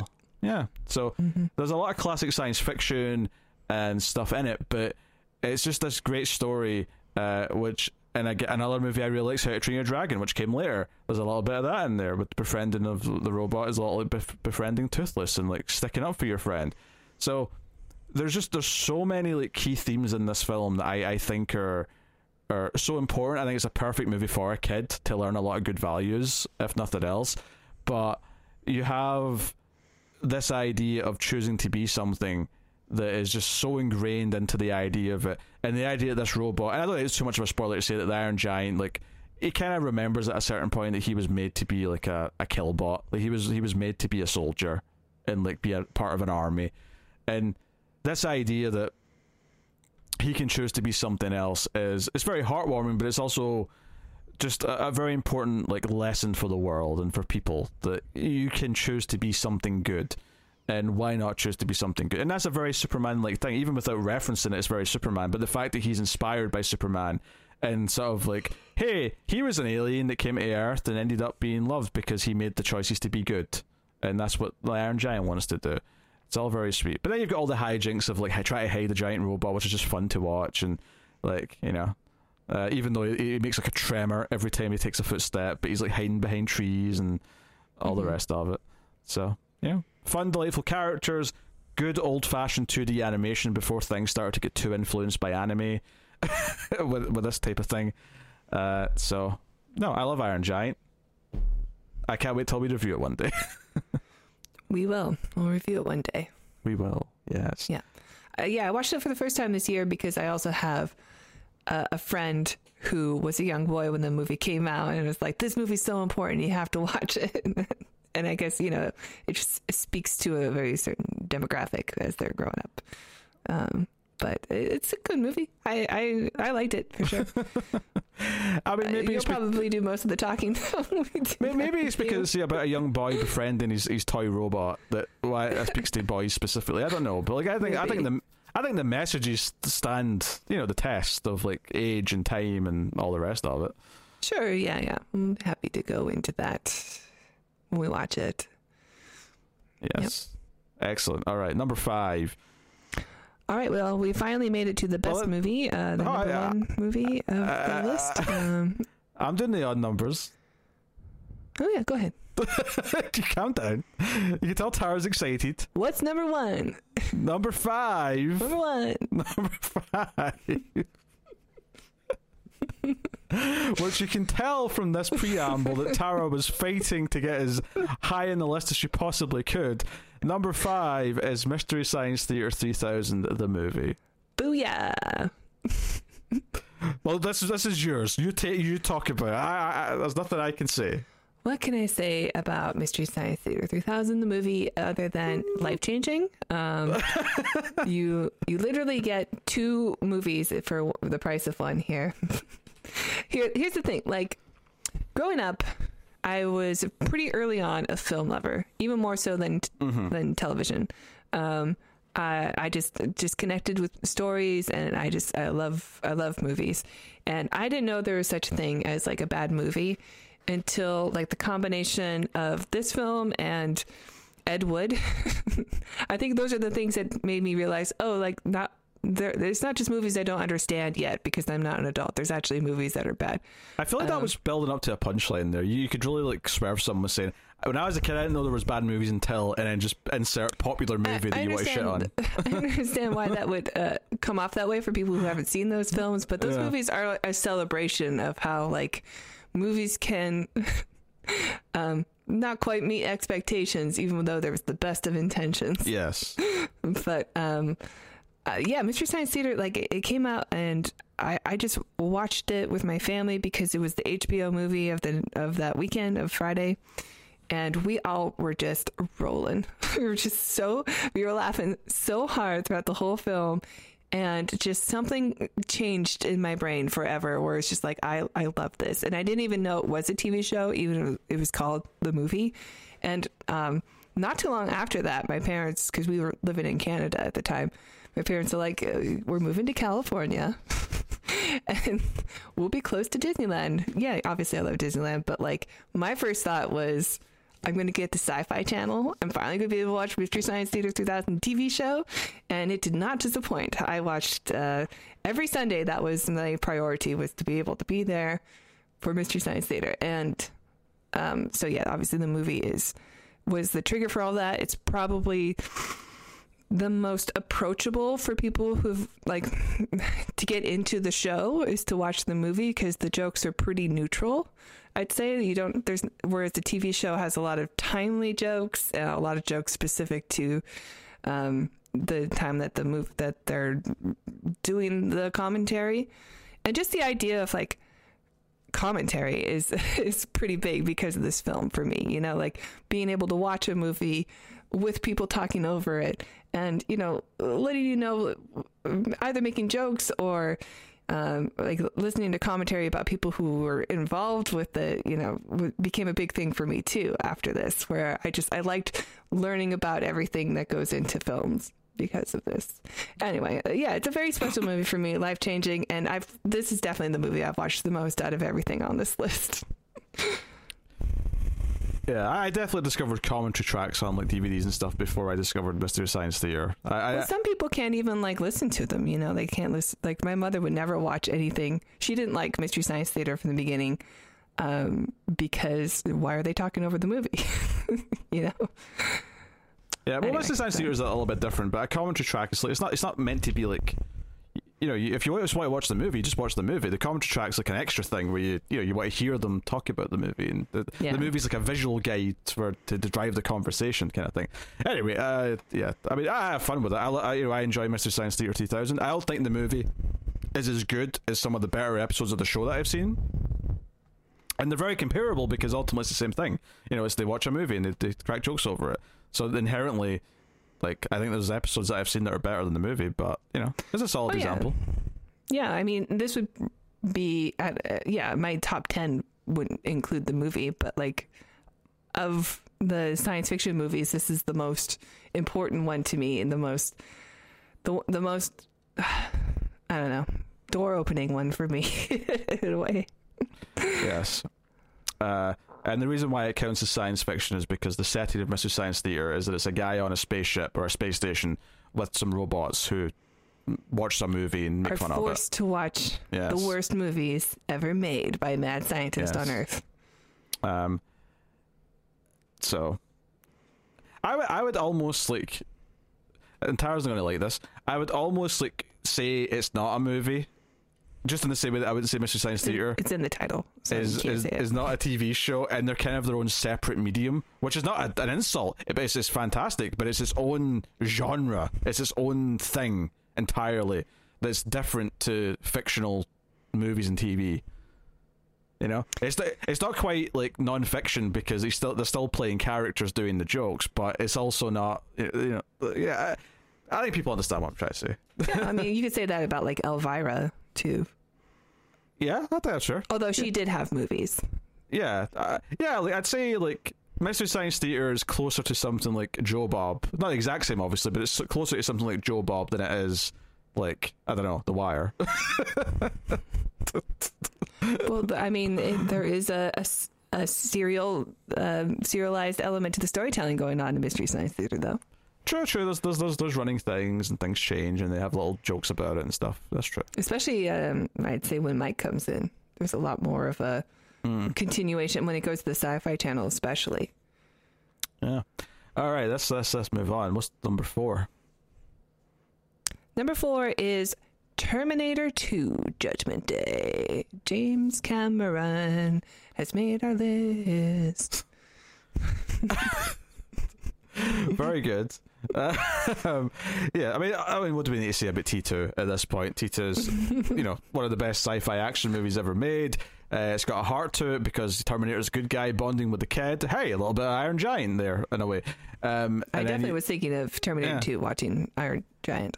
You have some of the best action sequences ever filmed. You got, for the time, groundbreaking visual effects. You've got a great menacing villain in the T-1000. Mm-hmm. The Fire in the Sky guy. Yeah, the Fire in the Sky guy. Yeah, I'm pretty sure it's the other way around. People were saying that's the Terminator 2 guy when they saw Fire in the Sky. I'm supposed to like him in this? Yeah, what's funny is that I've been watching Peacemaker, and he's in that as Peacemaker's dad, and he's like a complete racist asshole in it. Oh, he's also I guess he's like the same character then in the new Perry Mason. Oh, really? Yeah. Interesting. But yeah, he's a complete like racist douchebag in that. So it's just this. I'm happy to see him because he's getting work, and he's a solid enough actor. And you staring at a cat? Yeah, he's eating flowers. Okay. So yeah, but yeah, T2 is fantastic, and I think T2 is amazing.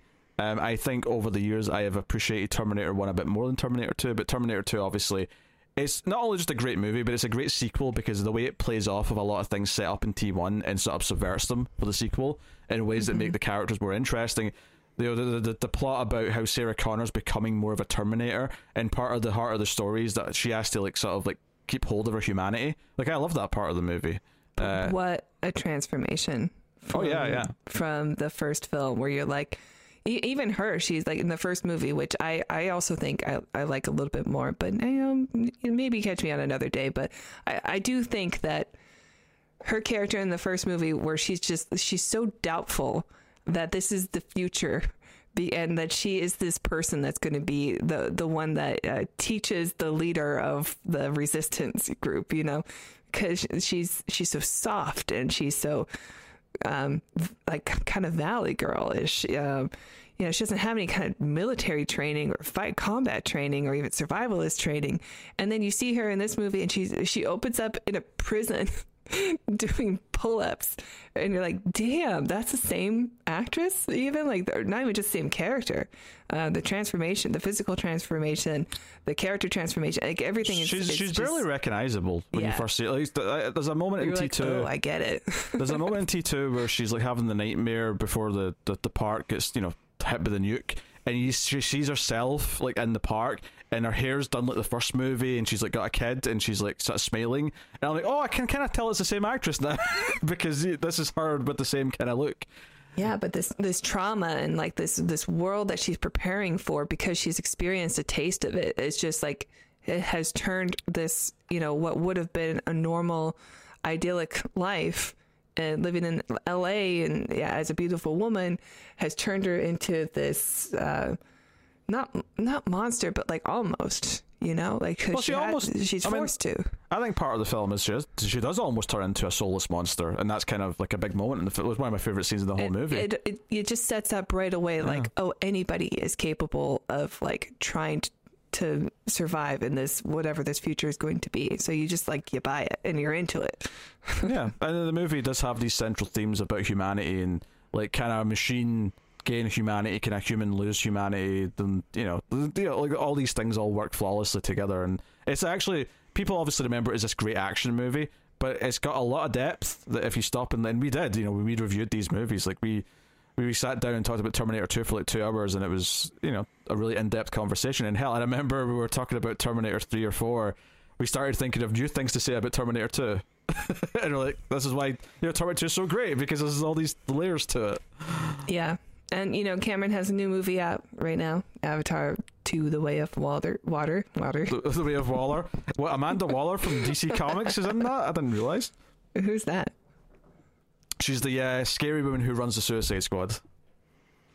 Oh, I hate that movie. I hated that character.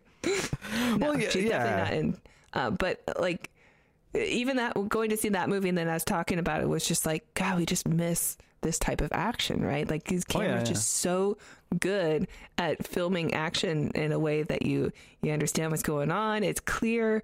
Nothing's like, the camera's not shaking all the time. Everything's focused and you're just taking it all in. And it's, obviously this movie like changed action films forever. Oh yeah, like everything with like Arnold like chasing in the bike to try and get to John Connor, whilst he's been chased in a big tanker or whatever it is, a big truck with a T-1000 down the LA River. Like all that stuff is excellent. And it's the geography. You understand where they are and that he's trying to get to him. There's a clear goal. Like everything has a function. It's not just like messy action where there's a fight going on forever and like. You can't really, like, you can remember every distinct part of that action sequence because it's laid out. There's a clear, okay, character A is trying to get to character B. Here's the obstacles in the way. Like, everything flows and makes sense. All of his actions like that. Everything has a constant focus and purpose at all times. And then you watch the end of Aquaman 2, and it's like, oh, there's just lots of CGI things like fighting, and I don't understand, like, the motivations. I don't really understand. I watched it, but I can't remember what happened in that movie. That's just, for whatever reason, that's become my favorite like recent like Hollywood movie like take the piss out of when it comes to like bad action, because it's just this big mess of CG. I think it was like it is the perfect example though, right? Because it's just this huge blockbuster film that it's a comic book movie, and it's like it's everything that's trending right now in the wrong direction. And it's probably especially perfect now that Way of the Water's come out, and it's like here's how you do absurd budget water action and effects. So all of a sudden Aquaman, like I just see James Wan sweating in a corner somewhere, like, oh no. Good luck. he's Go like, back no, to your ghost movies. I'm not the one true James. I thought I was the one true James, but I am not. All right. Worthy. Number 3 is The Truman Show, which probably pretty high for a lot of people, right? Like, I think some people don't necessarily think of this as science fiction, but it absolutely is. Like, especially in the way that it's using its premise to talk about, society and themes, and this character who is under this microscope by everyone else, and it explores a lot of things. It explores like people as a property of intellectual property, and the way that he's like owned by this TV company and how he's exploited. And again, this idea that he deserves freedom like anyone else. Like, it's such a science fiction film. It's just not spaceships. It's not time travel and flashy things, but it is science fiction. And it's Peter Weir who, like Cameron, is up there with one of the best. I think he just nails the feeling of like everything being important and real. I don't really know how else to explain it. Like there's something about his films that feels special to me, and I think that the character of Truman, even though it's played by somebody who's traditionally you just want to laugh at, is very tragic when you watch. It's it's I think I've mentioned this before in our reviews and other times we talk about it, but like when we watched it, it wasn't just a movie that like was ahead of its time, but like it's aged so well. Like it seems to get better with age, and as technology gets smarter and cameras are on everything, people like younger generations are just like, I can be a celebrity by making myself Truman. It's just gotten more relevant as time has went on, and it predicted so many like little things. Even though its core concept is this big dome that's a fake world that he lives in. Yeah, that part's the outrageous part. But there's so many little things in that concept that they do that do feel like they've predicted things very accurately. And Ed Harris is great as the guy who runs the show. I love the way that we all view it from his, Truman's perspective, and there's that really pivotal, and we talked about it a lot in the review, but there's a really pivotal point where it starts to show the other side of the world, where you see like the control room in the moon and them running the show, and you literally hear him shouting directions and like what the actor should try and say to like get Truman to change his mind. It's a little bit meta in that way too, where it's like, okay, cue the music because the emotions are coming in, and you got to manipulate the audience here. So there's a lot of meta, there's a lot of satire in there. There's a lot of really thoughtful science fiction ideas. But Truman is this very likable character who you want to see break out of his prison that he's effectively in, and that's a really strong narrative on its own. But then there's all the meta things that if you're trying to like think about it and study all the themes and all the little nuances that are going into it, there's a lot of stuff to talk about, and there's some of it's really in your face and funny, like the product placement. One of my favorite gifts to share to people is that moment where Truman, like the wife, like says something about the coffee beans that she's holding, and he just sort of goes, "Who are you talking to?" like I love that gif because I use it all the time because it's perfect to just so there's just so many like moments that are really funny, but not in the way. I think when I was a kid and I saw it, and I'm sure I said this in a review, but when I was a kid and I saw it, I'm sure I was disappointed in it because I was expecting like Ace Ventura 3 or whatever, and it's not that. It's a very different film, but I actually think it's funnier than those movies because it's like everything like is funny because there's thought behind it. Like when he's sitting in the travel agents and there's all these posters that are designed to try and make him not want to travel, so it's like a plane getting struck by lightning and just all these little details in the scene. Like, yeah, they've made him afraid of water. Yeah. Because he's on an island. Truman Show is fantastic. Like, it is an excellent film. It was definitely a really great revisit for that. Oh, this was your Total Recall. This was where you went back and went, oh wait, this is even better than I thought. Well, I mean, I'm a few years older than you, and I think this came out at a time where we're at, where that difference was quite a lot. Because I think I was like 12. And you would have been like 8 or something. Yes. I think that's about right. So, so I think I'm already at the point where I can just like I appreciate more drama in films than maybe you're like, but like he's not talking with his butt.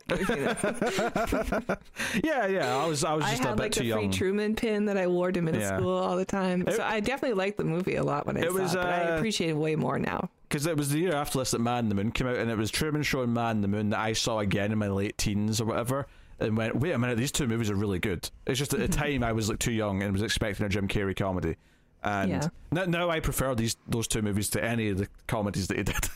Well, I mean, Talking with Your Butt is a classic also, like and nothing is funnier than Ace Ventura 2 when nature calls, when he has to be birthed out of that mechanical rhino in front of that family. Yeah, well, the first Ace Ventura is aged quite badly. There's a lot of really dated things in it. Yeah, like, definitely. Especially with the trans stuff. Yeah, it's really aged. The second one in turns actually held up better because it doesn't have, I mean, I'm sure there's some stuff in it that maybe is dated a bit, but like nothing on the level of the trans stuff in the first one. Oh, I was always a huge fan of the second movie over the first one. I mean, the movie starts with him eating bat poop over all the time.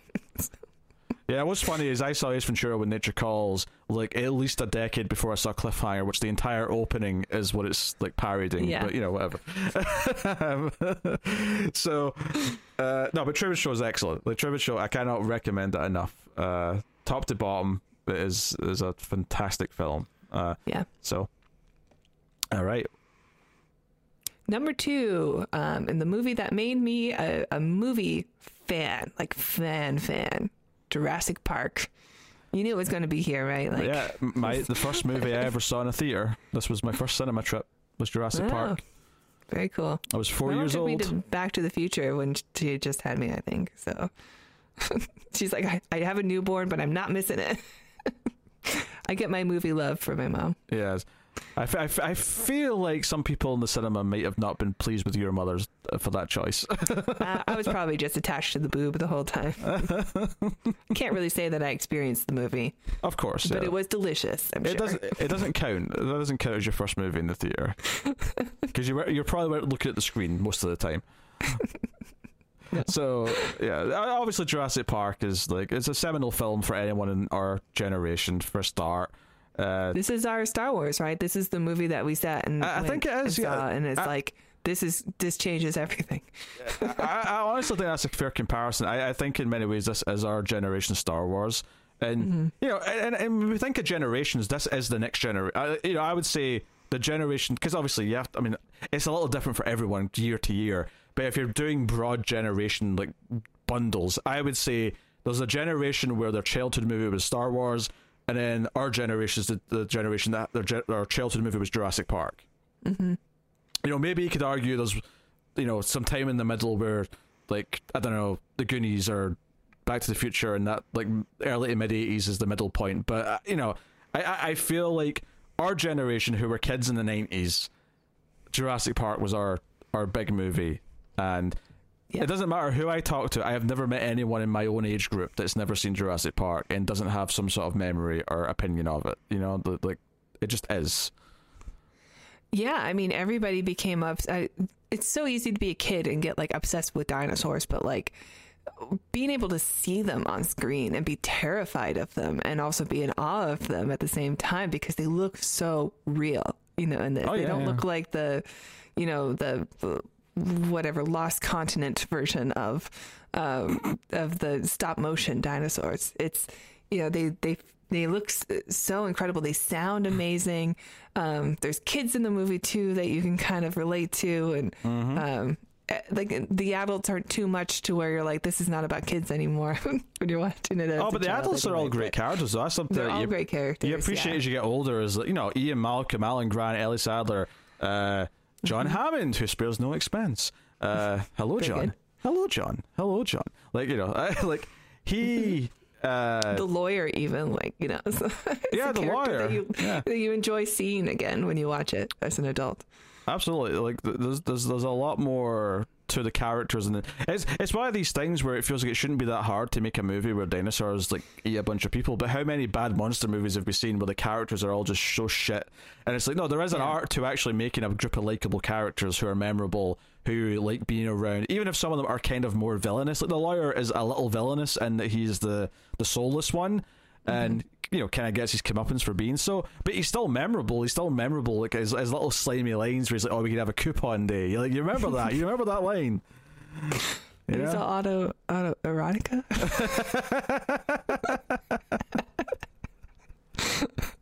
What is it? I mean, auto erotica. What would that even? Automated. I think he was good. Yeah, but I'm just like, what would that actually be if it was a real thing? Like just a sex bot, I guess. Like. I love that Hammond's just like not. He's, you know, he's a mature adult. He's just like, he's not going to acknowledge that. He's going to say he's going to act like he said the word that he meant to say, not the word he actually said. Hammond's going to say on schedule. Yeah, very nice. It's so easy. But yeah, obviously, John Williams' score is one of the best movie scores of all time. I think it's not. I mean, I do think I prefer Superman's score a bit better. I think it's his best, but I would put Jurassic Park over his Star Wars music. And I know that's controversial to a lot of people, but I think it's perfect. Yeah.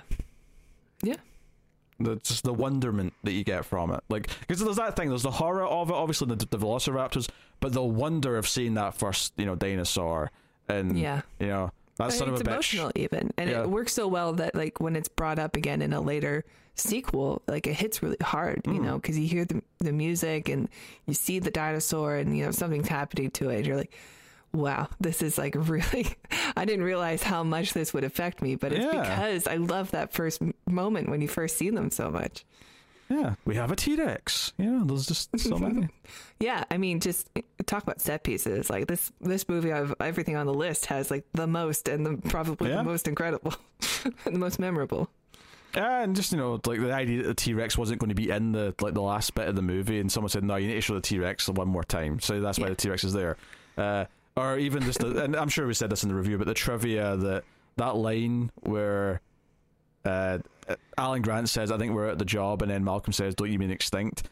That's there because they had competing like teams try to do the effects, you know, in the early concept stage, and there was a stop motion attempt, which was apparently the most advanced ever. Like it was like the best stop motion they'd ever looked, was this like test for the T-Rex. Some late 80s stop motion looks pretty good. Yeah, but so you can still tell. But they'd advanced it to like even further, and it was the most advanced ever. And then the CG team showed their T-Rex, and apparently one of the stop motion guys said, "I think we're out of a job. Don't you mean extinct?" And that actually made it into the movie, referring to the archaeologist, which I thought was a really neat little. Yeah, I mean, the line is funnier now when you rewatch it. Yeah. So, excellent. Which leaves just number one, which funnily enough, did number one. It was number 5. Which funnily enough, number one has the one in it. Because number one, after some debating, is The Matrix, which is a movie that, despite the fact that it has sequels that get worse every time I have to sit through them, the first Matrix has only gotten better with time, and it is such a tight film that is layered with so many themes that have only gotten more layered as the years have went on, and you realize the directors are speaking from like some personal like ideas and experience on top of all the broad science fiction themes of individuality versus the mass, the free will versus control. All of this stuff is exceptional, and then on top of that you put in incredibly inventive action sequences, cool visuals. The pacing of the movie is immaculate. It's always driving forward and revealing more about what's going on. And the idea of self-belief is perfect, and it ends so perfectly that it never needed a sequel. I wasn't against it having one, but obviously the ones we got, I wish we never did. Yeah, I think Matrix works the best as a solo film. It does. That being said, I don't hate the sequels as much as you do. I think the newest one also is pretty interesting. It's an interesting enough sequel to where like, no, this is good because it's doing something very different and it's also like an analysis of the first movie rather than trying to be like, well, this movie made a lot of money, so let's make another 2 more of them and,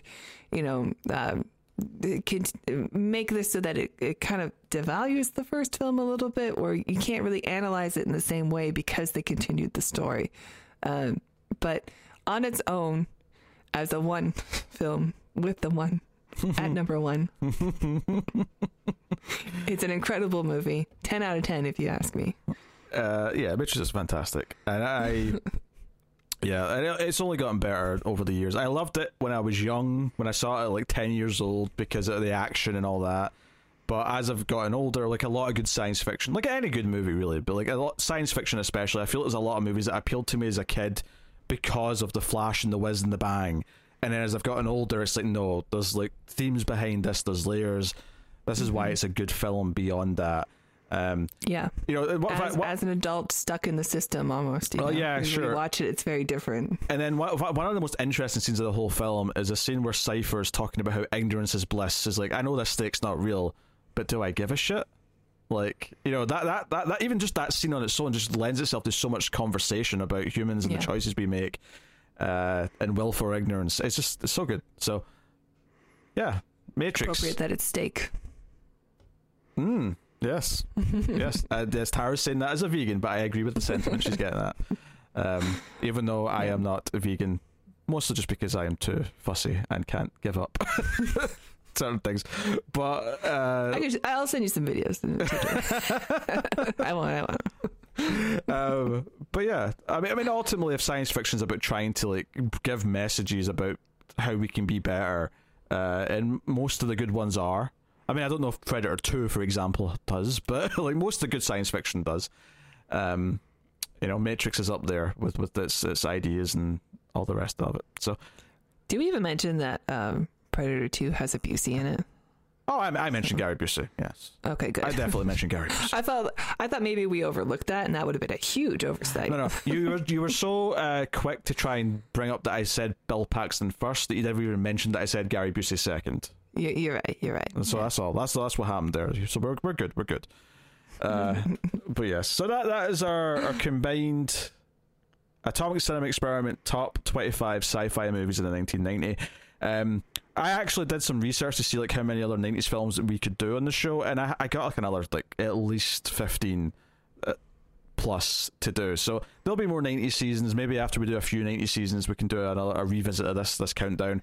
Or something. Let's get some more cyberpunk in there. But we have to, we've done 70s and 90s now, so we do have to do 80s at some point. We have to do 2000s, so on and so on. Or we did 2010s too, because that was like the current thing to do when we did that. But Maybe we should expand to do more 60s and 50s movies. I mean, there's not like there's none. There's a lot. Oh, no, there's definitely some to do. The quality versus like what we get, later on, I'd say is, you don't get the heavy hitters with the exception of 2001 and like Planet of the Apes and stuff, or Day the Earth Stood Still. But there's a lot to explore there too, to make a list one day. Oh, sure. Not an ace list per se, but I think we are going to be doing our top 50 movies of the 2000s in the near future. That won't be a combined list, though. That'll be one where we each do our own list. So that won't be it. That won't be a long video. Yeah, that won't be an ace show. It'll probably be a two-parter. Let's be honest. Yeah, that'll be a series, right? Yeah, but like that'll be something that we do in the near future, which won't just be sci-fi. That'll just be in general. But we've done top 50 of the 2010s before, so we're going to do top 50 of the 2000s. But yeah, that is this list. So by all means, let us know your favorite 90s sci-fi movies in the comments. And like I said, there was a lot of stuff that almost made the list and didn't. So if you're a patron or a YouTube member, you can check out that video. And that is the easiest way to support us, is by joining up and being one of those things. So go to patreon.com/MailFuzzTV, or check out the YouTube membership, which is further behind in the bonus content, but I'm trying to catch it up a little bit. To get it more contemporary, but the bonus for this will go out as quickly as it does on Patreon, so that both sides get the same thing. But go and check out all the bonus stuff and support the show. You can also support us by liking, subscribing, dinging the bell for notifications, and all that stuff on YouTube, and commenting. And of course, you can rate the podcast on Apple or wherever you get your podcast from, 5 stars. That helps us out a lot. I'll also take a quick minute just to give you our thanks to our Patreon producers. So thank you to Tyler Hess, Cindy Palacios, David Short, Bordenau, Christopher Moy, David Brown, Al Tradesman, and Alison M. Fordyce. Thank you to them. But that is the show. We'll be back next week with our most recent Patreon vote winner, which is Metropolis. So we're going old school. Wow, I've never seen that. Next episode, yeah. So, and it's really timely because it's literally about to become public domain next week. Ooh, so we're gonna get all sorts of remakes. Metropolis, Blood and Honey. January 1st, 2023, Metropolis goes public domain. So, wow. Yeah, fun. That said, though, it's worth mentioning, because of the way movies work, any like high quality 4K restorations of it will not be public domain, so you still have to pay for those, but old film prints of it and the IDs of it will be public domain. Cool. So just keep that in mind. But there you go. Thank you very much once again for watching or listening. We always appreciate it. Keep watching science fiction and computer at Salsa.